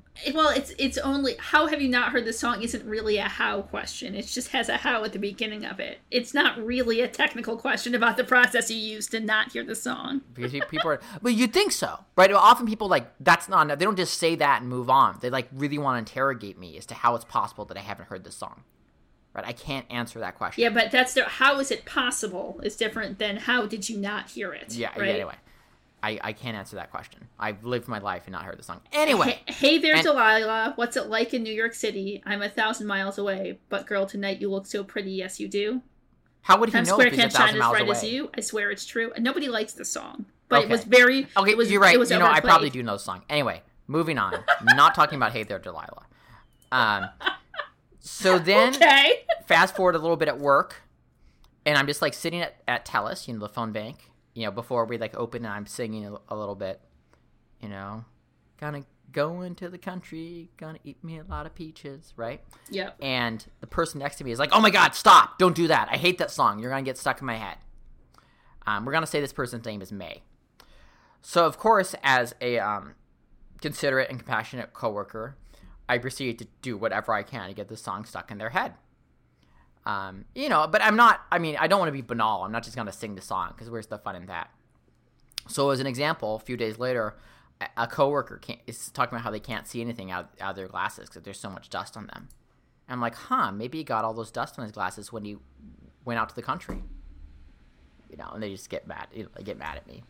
And so this escalates. At one point, I try to send them an image meme, but I forget to change the file name so they can see what it is. Going to the country, got to eat a lot of pictures. And they're like, no, I'm not accepting that. Like the file transfer, right? So I have to start getting more clever, right? So, because they're on to me. I think you should change all mentions of the word cloud to mentions of the word butt. Yeah, stop it. So,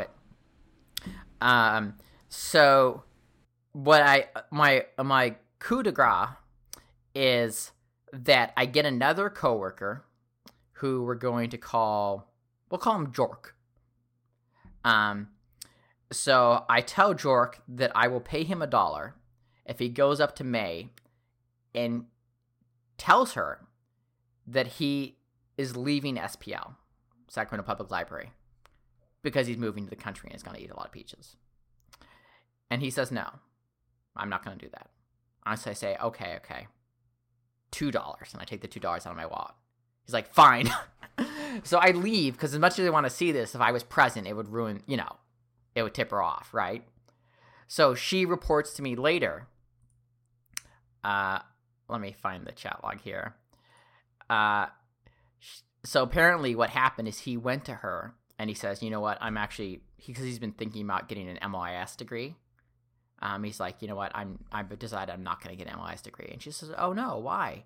He's like, well, because I'm leaving SPL. And she's like, what? And she tells me that she almost, he said he looks like he was going to cry. And she started feeling really sad. He's like, because I'm moving to the country, I'm going to eat me a lot of peaches.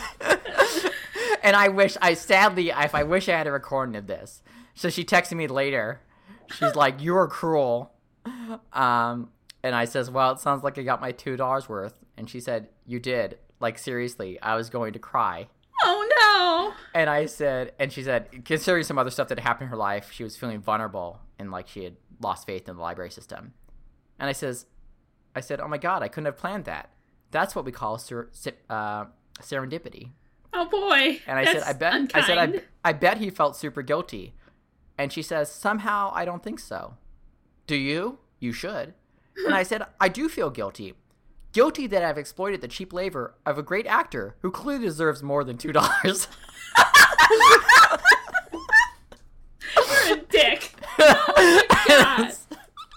So that is the thing I've done in the past week that I feel most proud of.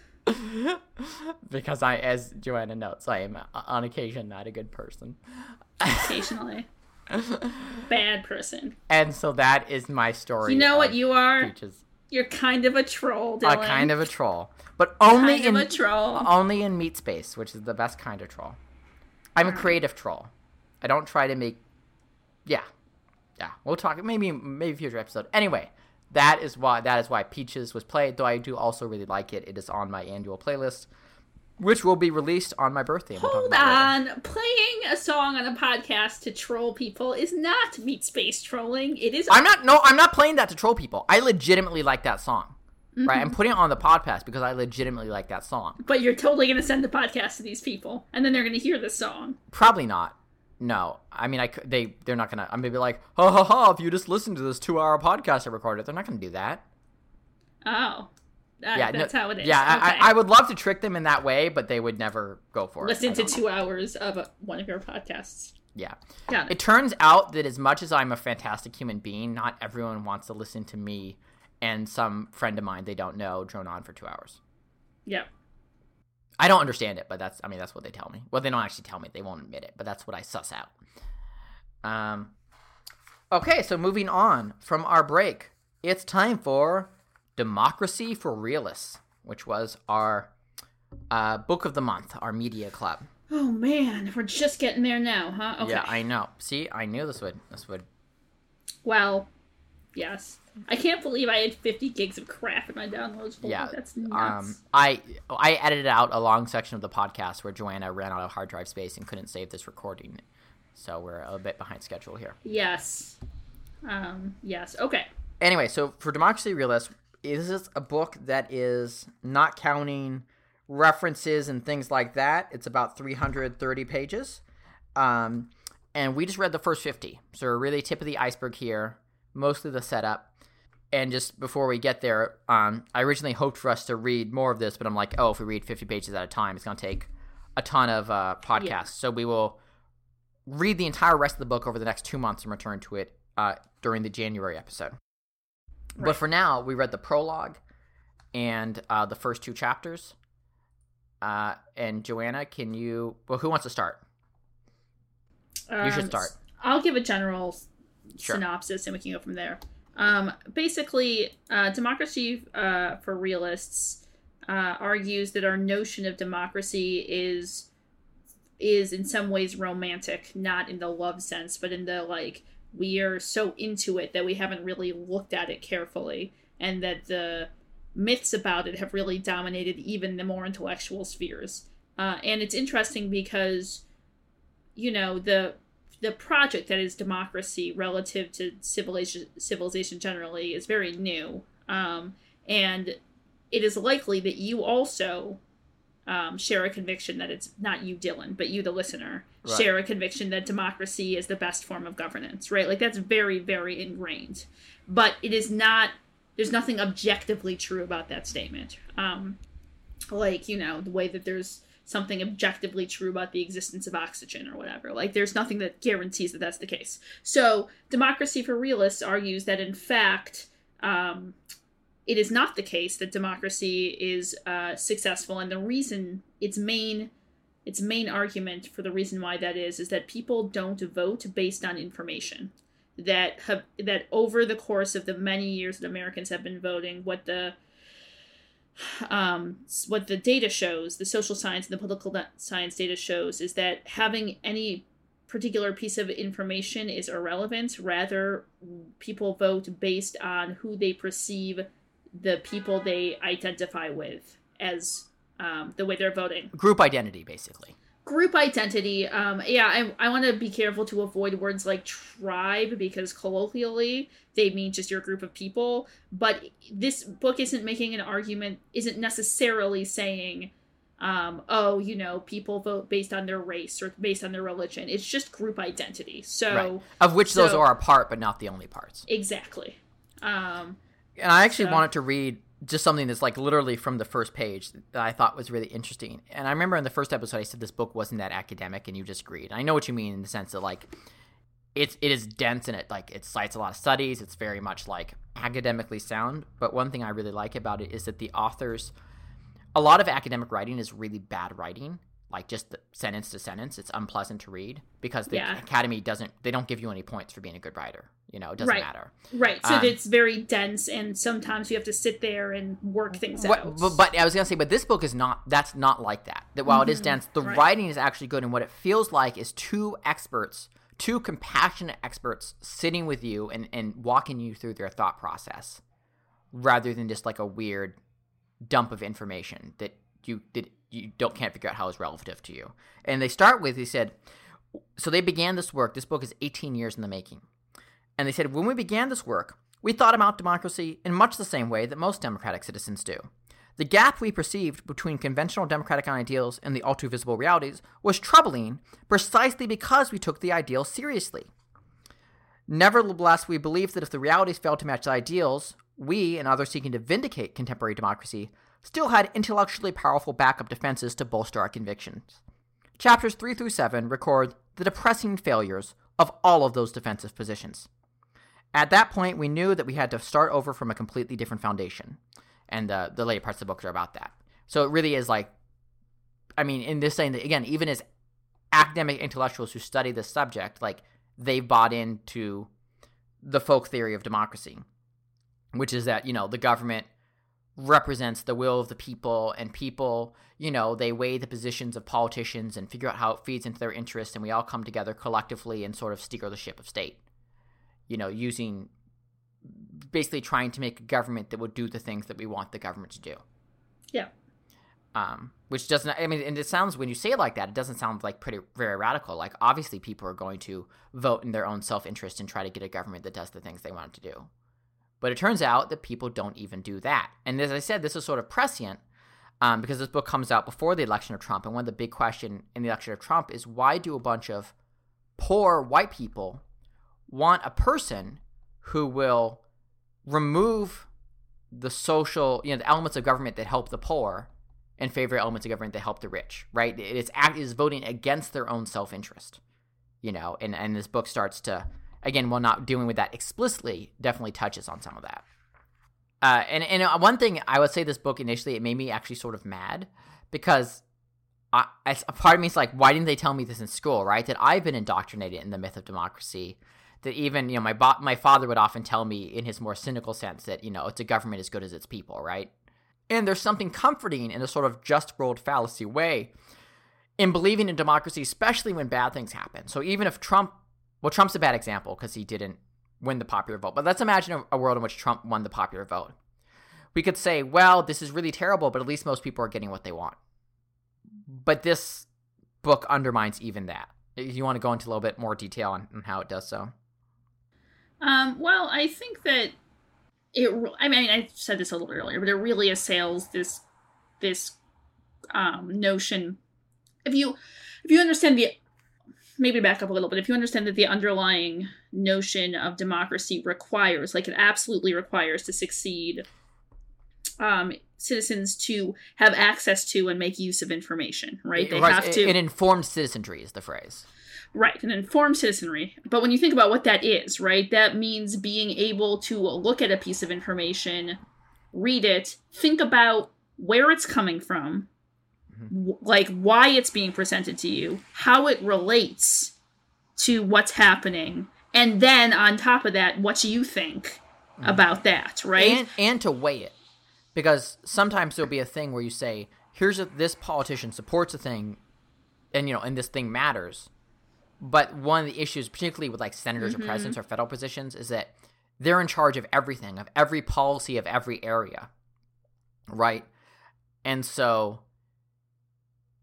you have to sort of combine them and say, how much does this matter? Yeah.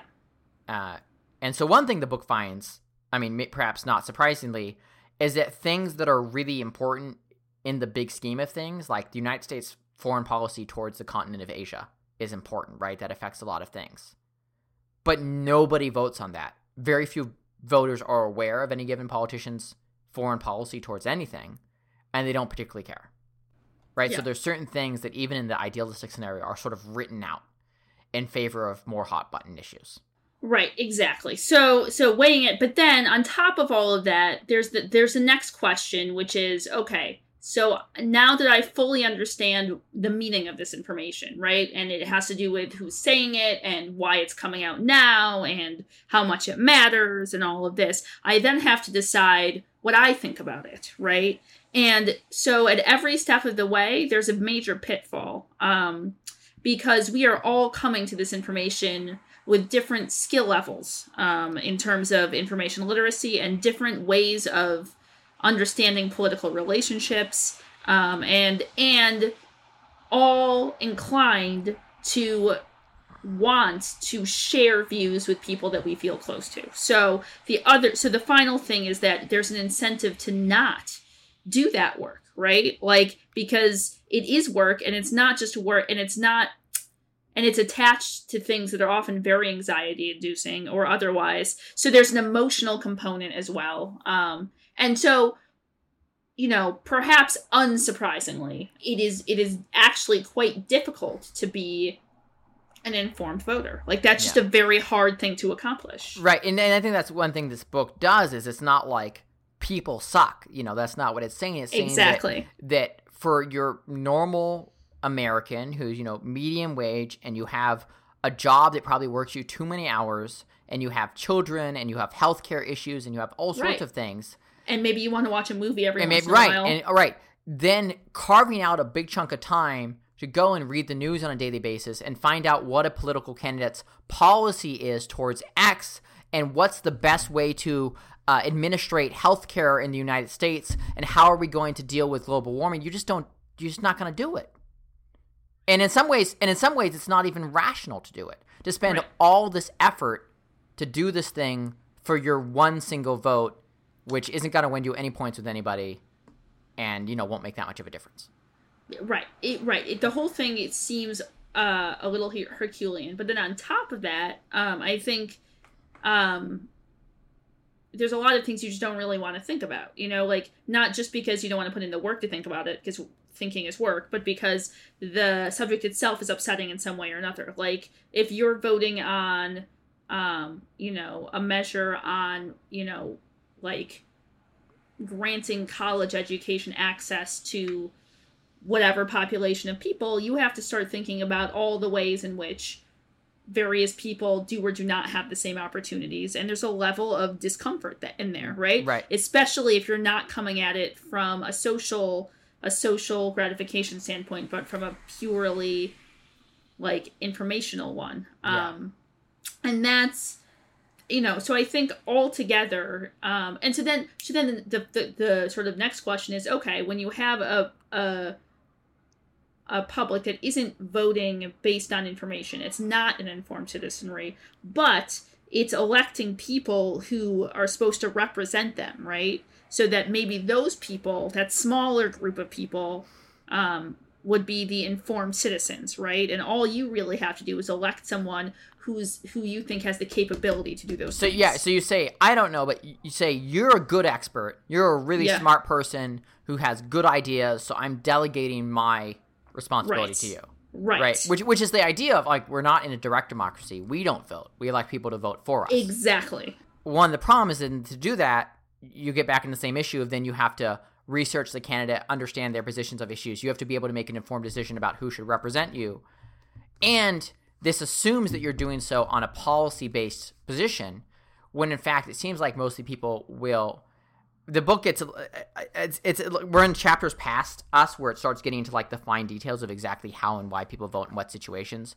But a big part of it is, it's almost like, do the people who I'm surrounded with, it's almost tautological.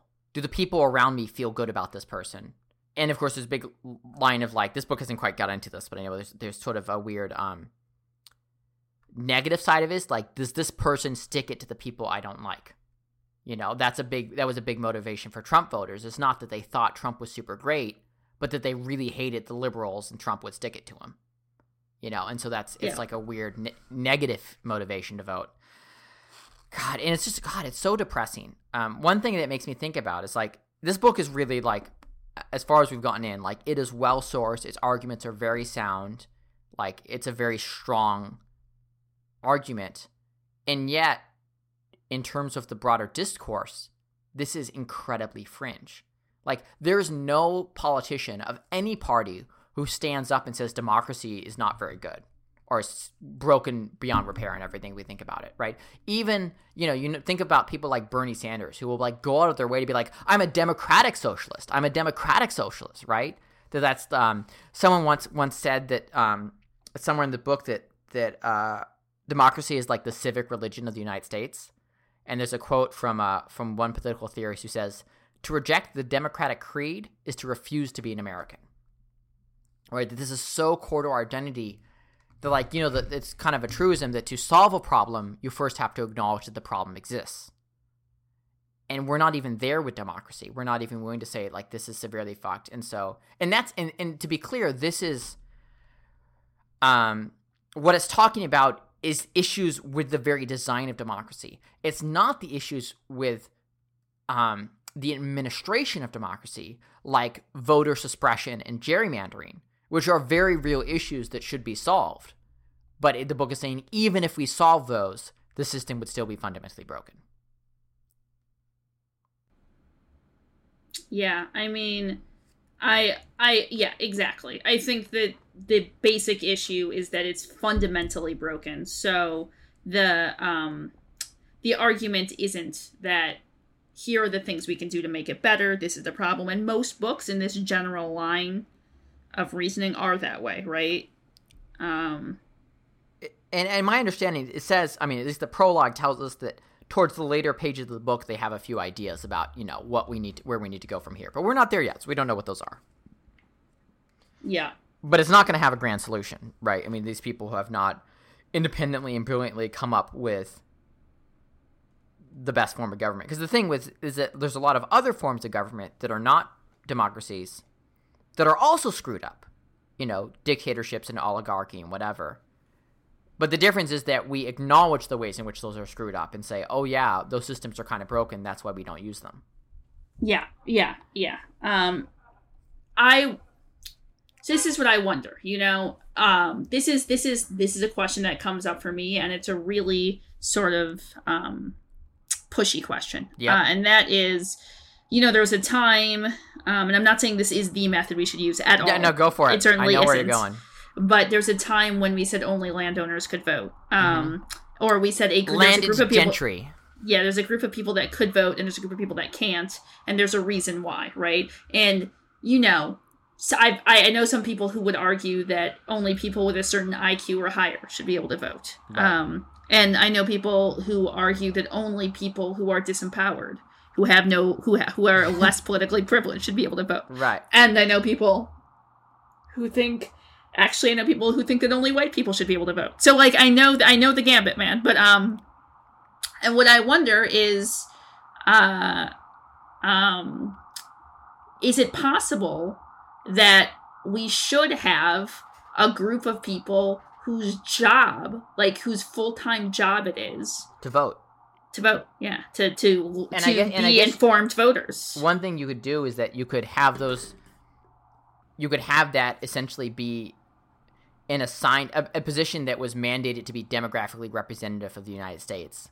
Like jury duty. Right. Like jury duty, so it wasn't like white people with a free time or whatever. Yeah. And you could have it have a good salary. I mean, alternatively, another system could be, and all the solutions to this are really extreme because there's no like small fixes to deal with this. You could have a system where it says to vote, you have to go through all this sort of critical education and informational stuff, and the government will pay your time to do it. So you are allowed to get off work and blah, blah, blah, blah, blah to do this. It's so frustrating, though, because like this may be a terrible idea, but let's say what I just said was a good idea. The chance of that happening in the United States is 0, right? We're not going to have a massive taxpayer-funded scheme that pays people to not go to work and become informed voters instead. We won't, in the United States, we don't even give people the day off to vote, which goes to show you how much we actually care about democracy, right? Yeah. Like, we're a country that, on one hand, says democracy is great, and on the other hand, tries to make it really hard for people to exercise their democratic rights. That's true. So it's like screwed from both ends. One thing I think about a lot, from a purely practical standpoint, is that it's possible that you either don't have anything democratic at all, or you have something like democratic socialism, because it's in those systems where I see them say, okay, every campaign has X amount of funds to use and that's it. Yeah. Provided publicly. It's in those that I see that kind of regulation that wards off the possibility or the temptation to get your votes by simply not allowing the people who would vote differently to vote. That seems to be a big, I don't know why necessarily, but it seems to me the places that do it better tend to be democratic socialist or have more socialized components, at least in their societies. Yeah. But it's also true, like, if we look at like often in the United States, at least among, liberals, we think of like the Nordic countries as places that seem to be particularly functional governmentally. But I think one of the uncomfortable truths about the Nordic countries is that they're incredibly homogenous. Yes. And so I think one of the reasons why these function well is that at a certain level, people all view themselves as part of the same community, and they view themselves as peers. And so there's less of that. The same, yeah. Right. Even genuinely have the same inclinations a lot of the time, right? Like literally the same genes. Stick me in a room with a bunch of Jews, right? There's going to be some things that we have in common. It's just going to happen that way, right? Right, totally. I think that's true. I also think one of the weird things that comes out of this book for me is that this is a very bizarre take, but I was thinking about it because of the JP assignment I gave you about homecoming, and that is that there's a way in which it's not necessarily a bad thing that we think together, right? Or that we share together what we believe in, right? And so it's just bad that we do it on Twitter. On Twitter, or maybe it's bad that we do it in a diverse society sometimes, because instead of voting based on a notion of justice, which by definition applies equally to everyone, right? We base it on a shared experience that's limited to people like us, right? And that's maybe not, but it doesn't necessarily mean that it's a terrible thing. What am I trying to say? Just because it might spell out the end of democracy, which might seem like the worst thing ever, it's possible that actually isn't the worst thing ever. It's possible that an informed citizenry in which the individuals lacked a shared sense of belonging, in order to be informed citizenry would actually be worse. We don't know that, right? Yeah. And certainly in the personal experience, much gratification socially arises from a feeling of belonging, right? A feeling of belonging that isn't evidence-based. So that's, to me, that's just, something that occurs to me. The other thing I want to say is that this relates, when I took a poli-sci class in grad school, and this guy named Schiller says this one thing, and you'll know this argument, but I just mentioned him because he's the guy who made it famous. And that argument is that our governance, the design of our governance, is to distribute power. But it doesn't really distribute power, it just obfuscates it, right? So rather than actually giving the power to the people, it makes it harder to tell how the power is centralized. And that's another challenge. Yeah, and that's another challenge. Oh boy, there's so many layers there. I think I think about that a lot in terms of access to the legal system, and that there's these things that we design on paper, like we say these are the laws and these are how the laws are administrated, but then we create this we kind of overlay that with capitalism, and then some people can pay for access to that system and some can't, and it's like the system is not designed with that in mind. I mean, cynically, sometimes it is. Sometimes people are like, haha, won't pass this law, and black people won't be able to afford to deal with it. But in the broader sense, a lot of people generally don't think of that in terms of lawmaking and law writing. Yeah. God, it's so, this whole process is so depressing. Yeah, or even just the plain fact is that there's a person who can end the world, right? There's a person with access to the nukes. That is not everybody. That is not equally distributed. One person can end the world. And that person is Donald Trump. Let's not think about that. So all I'm saying is that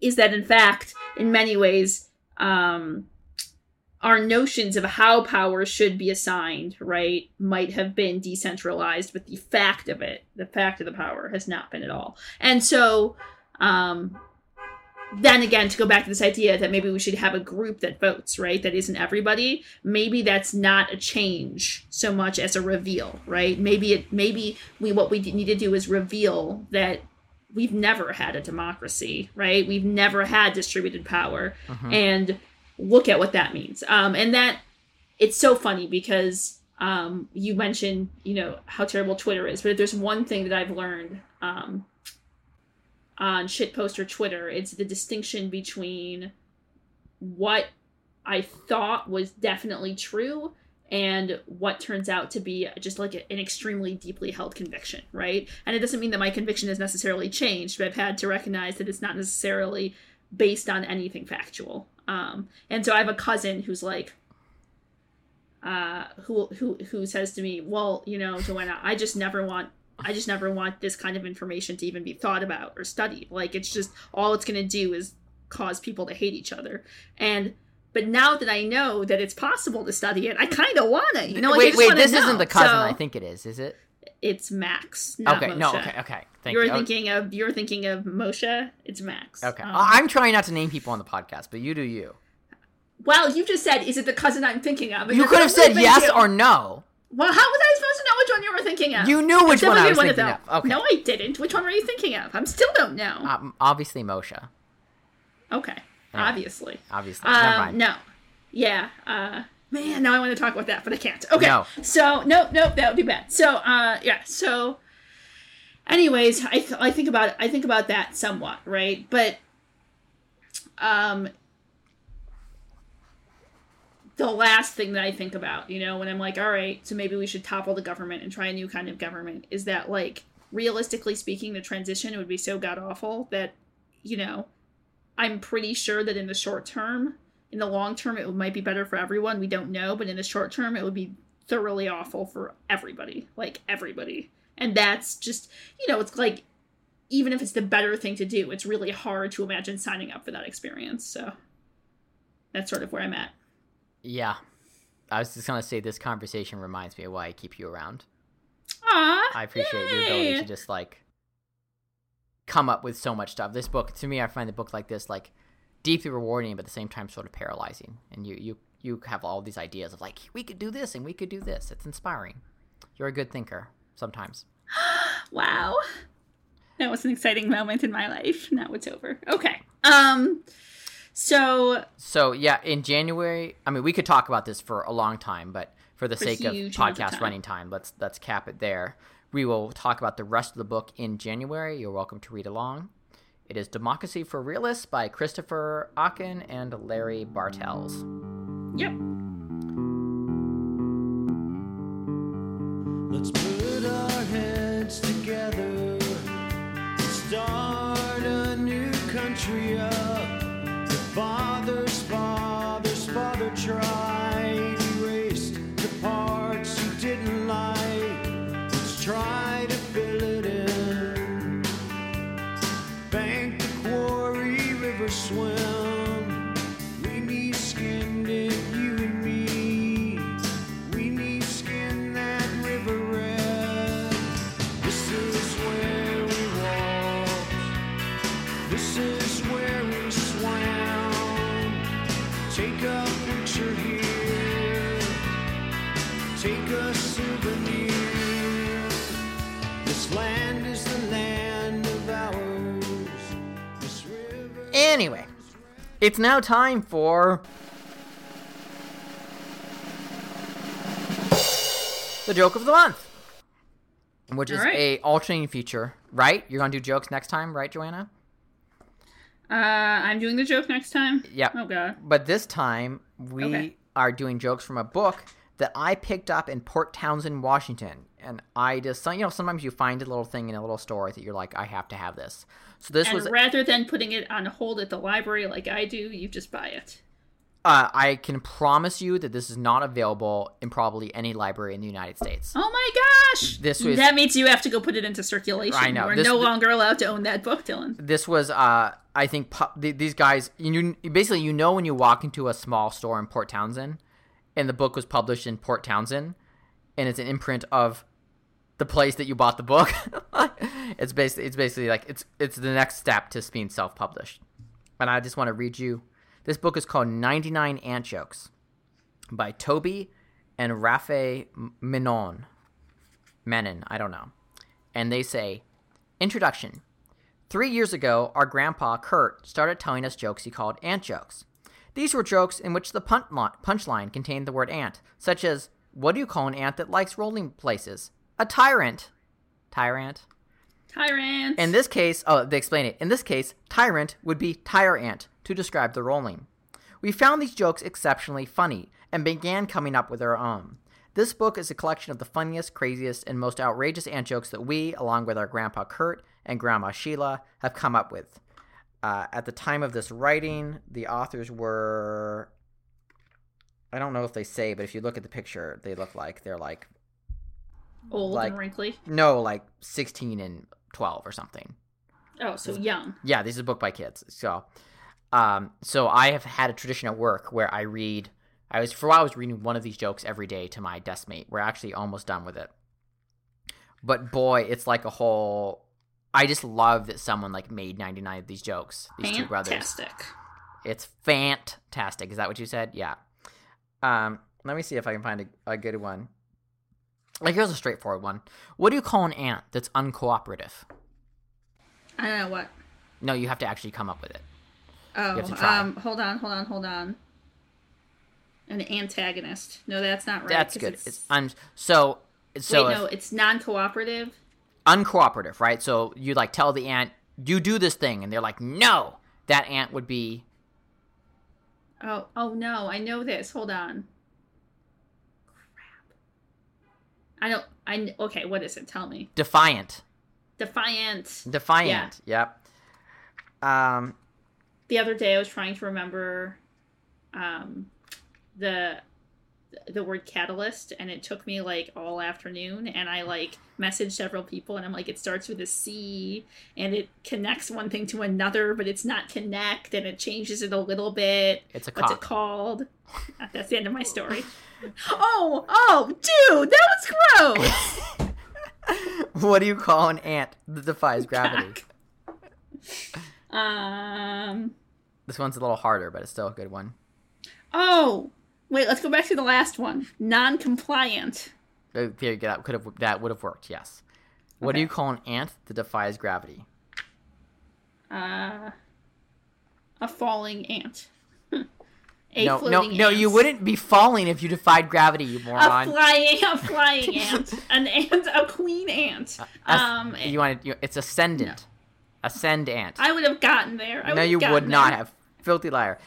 And sometimes they're a little bit less obvious, but still great. Like, what do you call an ant with ESP? I don't know what. An expectorant. Nice. What do you call an ant that swims in schools? That swims in schools? Yes. I have no idea. What sort of creature swims in schools? A fish. So what's a fish that might fit this book? I don't know. What fish ends in ant? An anchovy. Oh, my lord. And my personal favorite. I don't want to say that. There's a lot of these. What do you call 200 ants trying to move a boulder? I don't know what. Insufficient. Oh! Those poor ants! Insufficient. Oh, no. Okay. Oh, and no. finally... Why 200? Why not just 3 already? Why did 197 have to be used in that joke?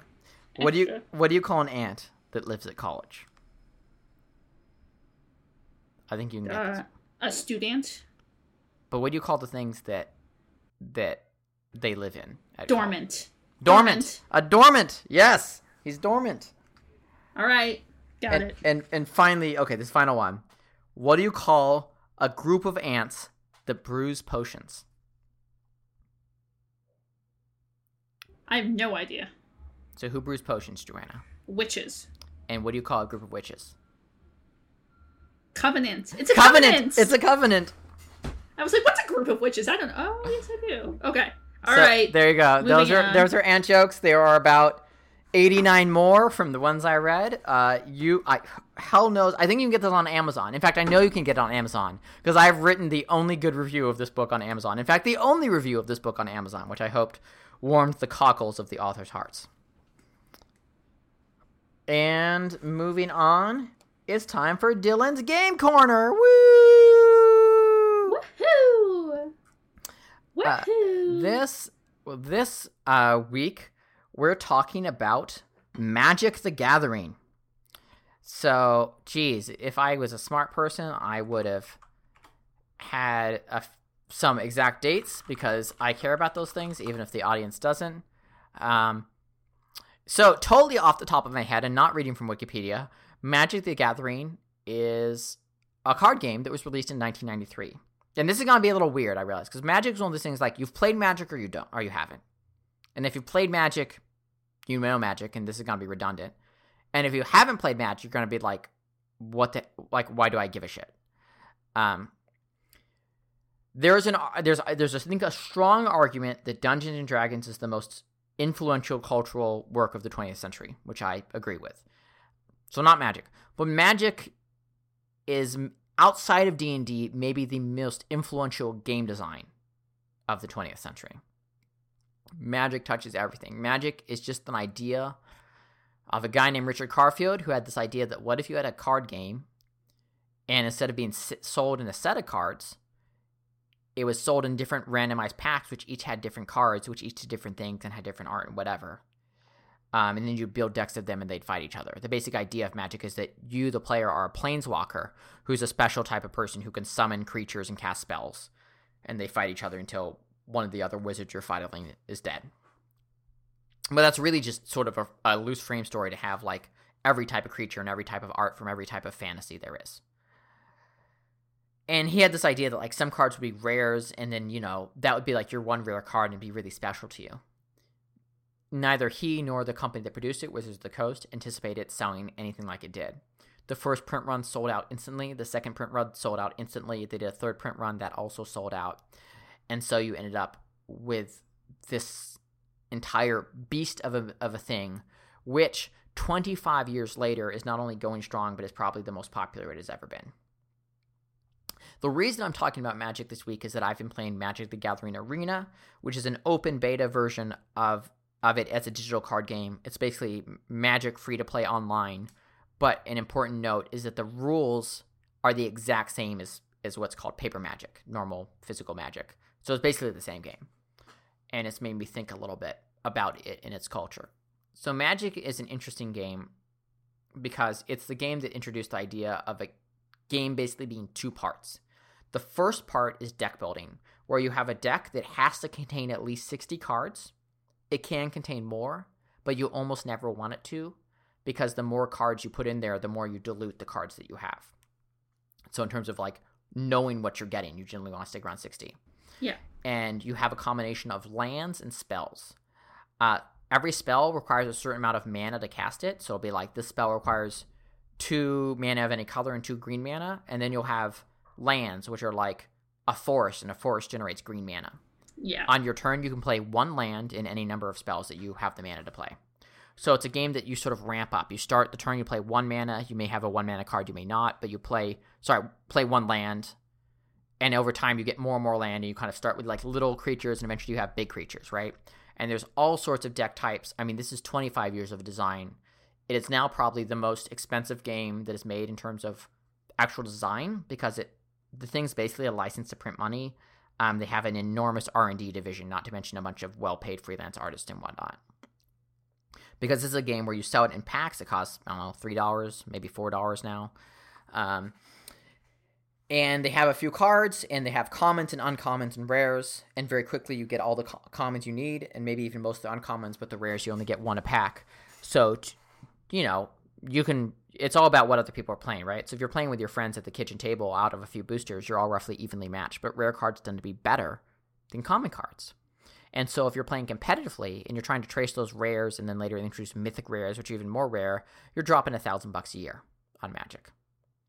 So on one hand, Magic is a really brilliant game that is both relatively easy to learn but has enormous depth, and has maybe a few baked-in flaws involving like the land system and a few. Sure, but every game has a couple, right? Every game has a couple, but the difference is that there are games, arguably, like if you were playing say I want to play the collectible card game in 2018, Magic is maybe not what I would recommend because everyone else is built on what Magic built. But what's important to note is that Magic is a game that most things that invent the wheel are not very good, right? Like the first wheel that was ever invented was probably a really shitty wheel. Magic's an actual good game that was invented wholesale. And in some ways, it's a great game. And it's been refined in various ways over time, of course, but ultimately the core rules are the same they were when it was first released in 1993. It's a work of genius. Also not one that people should play competitively because the nature of the economy is that it's an enormously expensive hobby that it's hard to justify relative to other things you could be doing with your time. But because it's a physical card game, the cards you buy do have resale value. And so it's not all lost money. And so Magic is a weird thing in that it's both a game and an economy. There's the game you play with the cards, and there's the economy of the cards.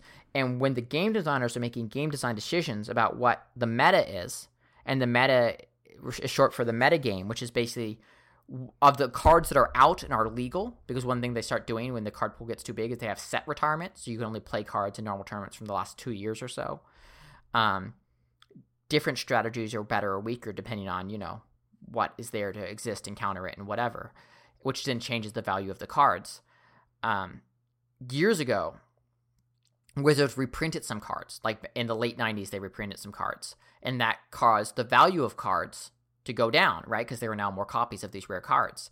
And people rebelled because their investment in these cards had been tanked. And so Wizard made a promise that they would never again reprint the exact same cards from these years. A promise that they have since come to deeply regret because it really hamstrings them in terms of what they can do with the design for which they hold to this day. So it's a really weird as designer to manage both a game and an economy. Magic as a free-to-play game is even weirder because as a free-to-play game, you can actually get cards and decks decently fast without spending a cent. So you can do it, and it's okay as a free-to-play player. If you were spending money to get packs, it's a terrible value because they can't make it substantially cheaper than real Magic. Yeah. Or everyone would just play this, but real Magic's a terrible value. So it's a really weird case of a game where obviously the point is for you to play the money, but you really shouldn't. Anyway, it's interesting. Magic is like a piece of history that is still existing today. It often has beautiful card art. There's a certain amount of self-expression through the decks. There's a whole community around it, a whole verbiage. Yep. And so I've been playing it in my evenings, a game here, a game there. Yeah. So for me, it's a good game that to kind of, I don't know. Absolutely. There's not a point to this, but this is just like my thoughts on Games Corner. And then I guess the other thing is to say that Magic beget Hearthstone, which is now one of the most popular video games in the world. It's beget a million digital CCGs. It is actually really weird that we live in a world in which some of the most popular video games and one of the most fastest, certainly the fastest growing sector of video games in terms of money, are games that are just online versions of playing with cards, right? Like, of all the things you could do with video games, you simulate playing a card game. That makes sense to me because I hate shuffling. I know. Right, and for a lot of people, there's a lot of convenience to it, but it's sort of weird, this way in which the analog is the basis for the digital. Also, I wonder if it has to do with the fact that there are games that we have a lot of nostalgic connection to playing, but we don't necessarily have people in person to play with. That's also a part of it. Though I will say one of the good things about Magic relative to there's so many brilliant sort of collectible or like build a deck games that I don't play because I don't have anyone to play them with. Magic is one of the few games that it's so big. No, you can live in bumfuck Idaho and there is a game store. There's someone to play Magic with. Yeah, that's true. And it's also a very wide population. So it's gamers, but it's also frat boys. It's everybody. Yeah, it's everybody. And in fact, there's things like there's something called the Lady Planeswalker Society, which exists exclusively to get, Magic, like so much of gaming is male dominated. So it exists exclusively to create a welcoming place for women to play games. And in fact, because of that, if you're a woman who wants to play Magic, you can get a lot of cards for free from the Ladies Planeswalker Society. So it's like actually pretty cool. Sure. But Magic, it definitely is like the company will hand out like free starter packs and everything because it's like the first hit is free. I remember there was this guy getting dragged really hard by Gawker back when Gawker was still a thing because he's really rich, but he's really rich because he was a good competitive Magic player. And so somebody from Gawker, remember this? The author went on a date with him. And then yes, I did remember this. Oh, yeah. And remember it was how terrible that was? Yeah, Gawker. So, Gawker was the fucking worst. We don't really need to go into this. I guess we're kind of in a weird place where, saying Gawker was the worst is actually not very controversial. So everyone's like, yep. I'm of the opinion that basically all of the Gawker family was more or less as bad as Gawker. And that includes... Isn't Gothamist? No, Gothamist is different. Different company, different things. Oh, okay. Not that bad. They were for some reason. But Gawker was Kotaku was part of the Gawker family. They weren't as bad as Gawker, but they had their issues. But Jezebel, for instance, which, the left thought was super Jezebel's great. The worst. Absolutely the worst. And Jezebel is awful. Awful. And, you can fight me, internet, but please understand. Oh, no, wait, I got a better one. Everyday Feminism put out an ad on my Facebook feed about a training, their 3-day training they're doing on curing your internalized whiteness. Your internalized whiteness. The inside whiteness. You can't cure the externalized whiteness, right? So it makes sense that it would be the internalized. That's just terrible. I guess. That's what I'm saying. I feel I feel just to hoard off the troll ward off whatever it's probably worth knowing to say that off. I don't want to speak for you, Joanna. I actually do consider myself stop it.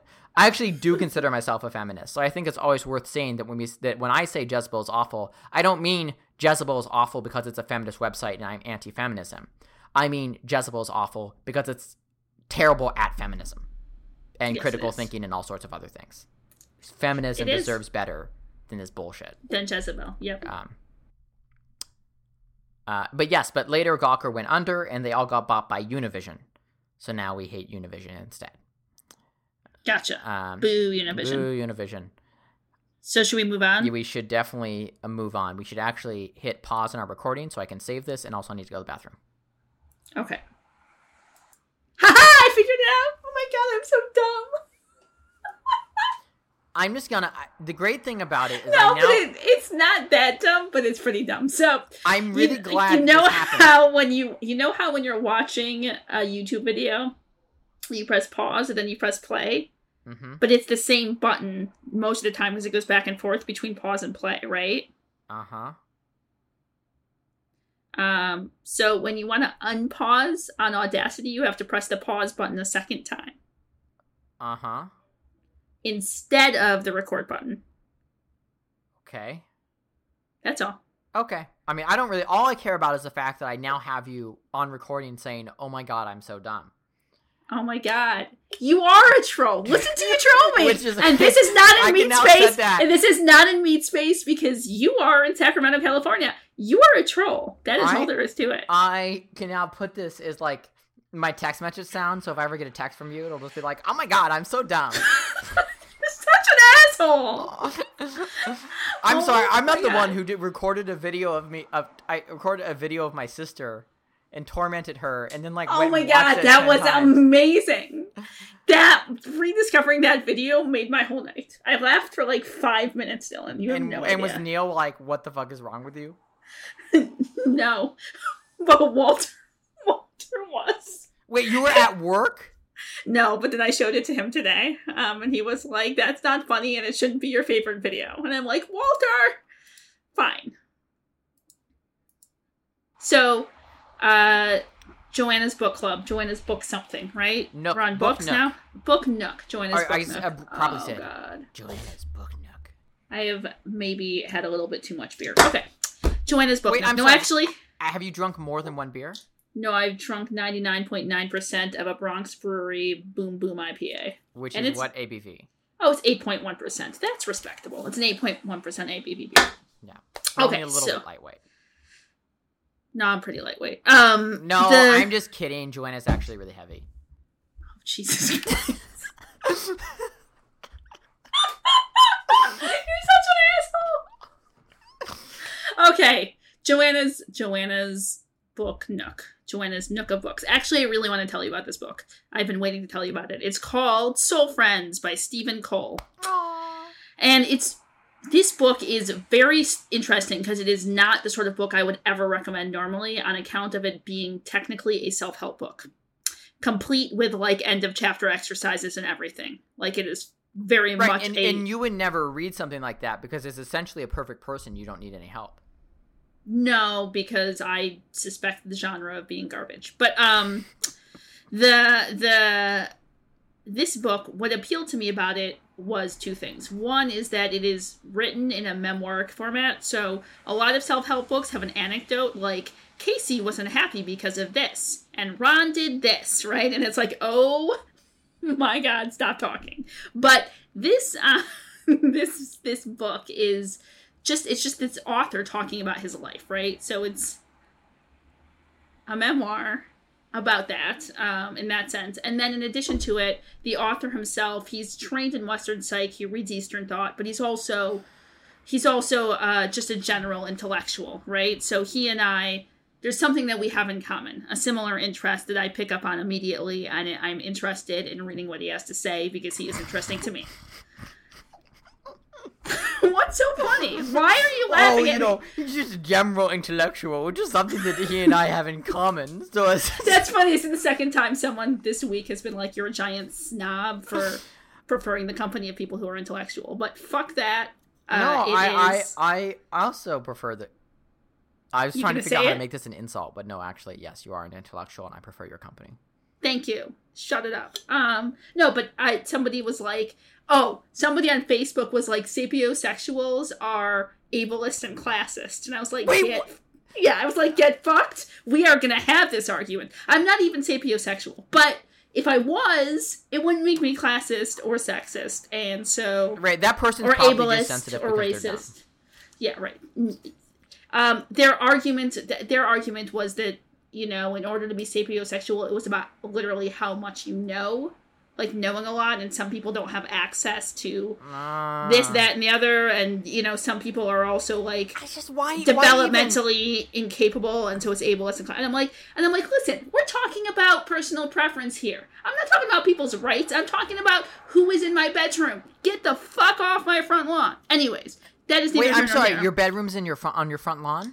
Yes, it is now, in this analogy. But anyways, this book, which is called Soul Friends by Stephen Cole, is really excellent for the following reasons. Seriously, you should read it, because the topic of the book is, what is real, deep human connection? How does it work? How do you develop it in your life, right? Like, and stop making that face. That is not necessary. You can't see his face, listener, but believe me, it was not necessary. What was I going to say? So he starts, and he does it chronologically, and this is a way in which it's very self-help bookishly, because it's just chronologic, right? So it starts when you're a baby, and it goes through adulthood.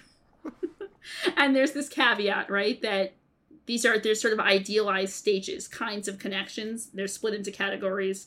And they're, that if you don't necessarily achieve a certain goal or get to a certain point at one point in your life, you can do it. There are opportunities along the way, theoretically, to do it at a later point. So even though it's laid out chronologically, it's not tied to that chronology. And it explores how we form relationships that and they're not all necessarily romantic, and they're not all necessarily familial. It's just about how you get past that feeling of disconnect and make connections that are real and valuable. It also doesn't necessarily mean relationships that are forever, right? Like, it can be relationships that have come and gone. And so it starts out, the very beginning of the book, the author asks you to make a list of people who meant a lot to you, or mean a lot to you in your life. And as you go through the book, you try to figure out what kinds of connections, according to Western and Eastern thought, and how they relate developmentally to who you are. And one of the premises of the book that I specifically dig is that it suggests that we are all co-created, right? That in fact that who we are is created as together. So nobody is anybody all by him or herself.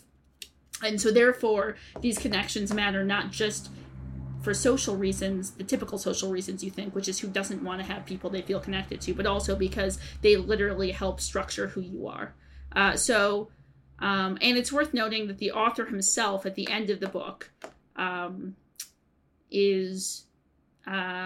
decided to make a home with a very good friend of his, who he's not romantically involved with. And they specifically talk about creating a place that is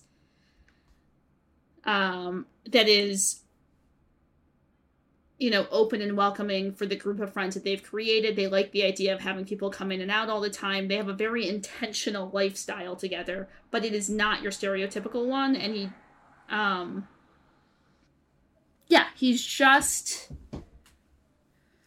it's whatever. And it's hard to explain specifically because it's hard to describe because it's not generic.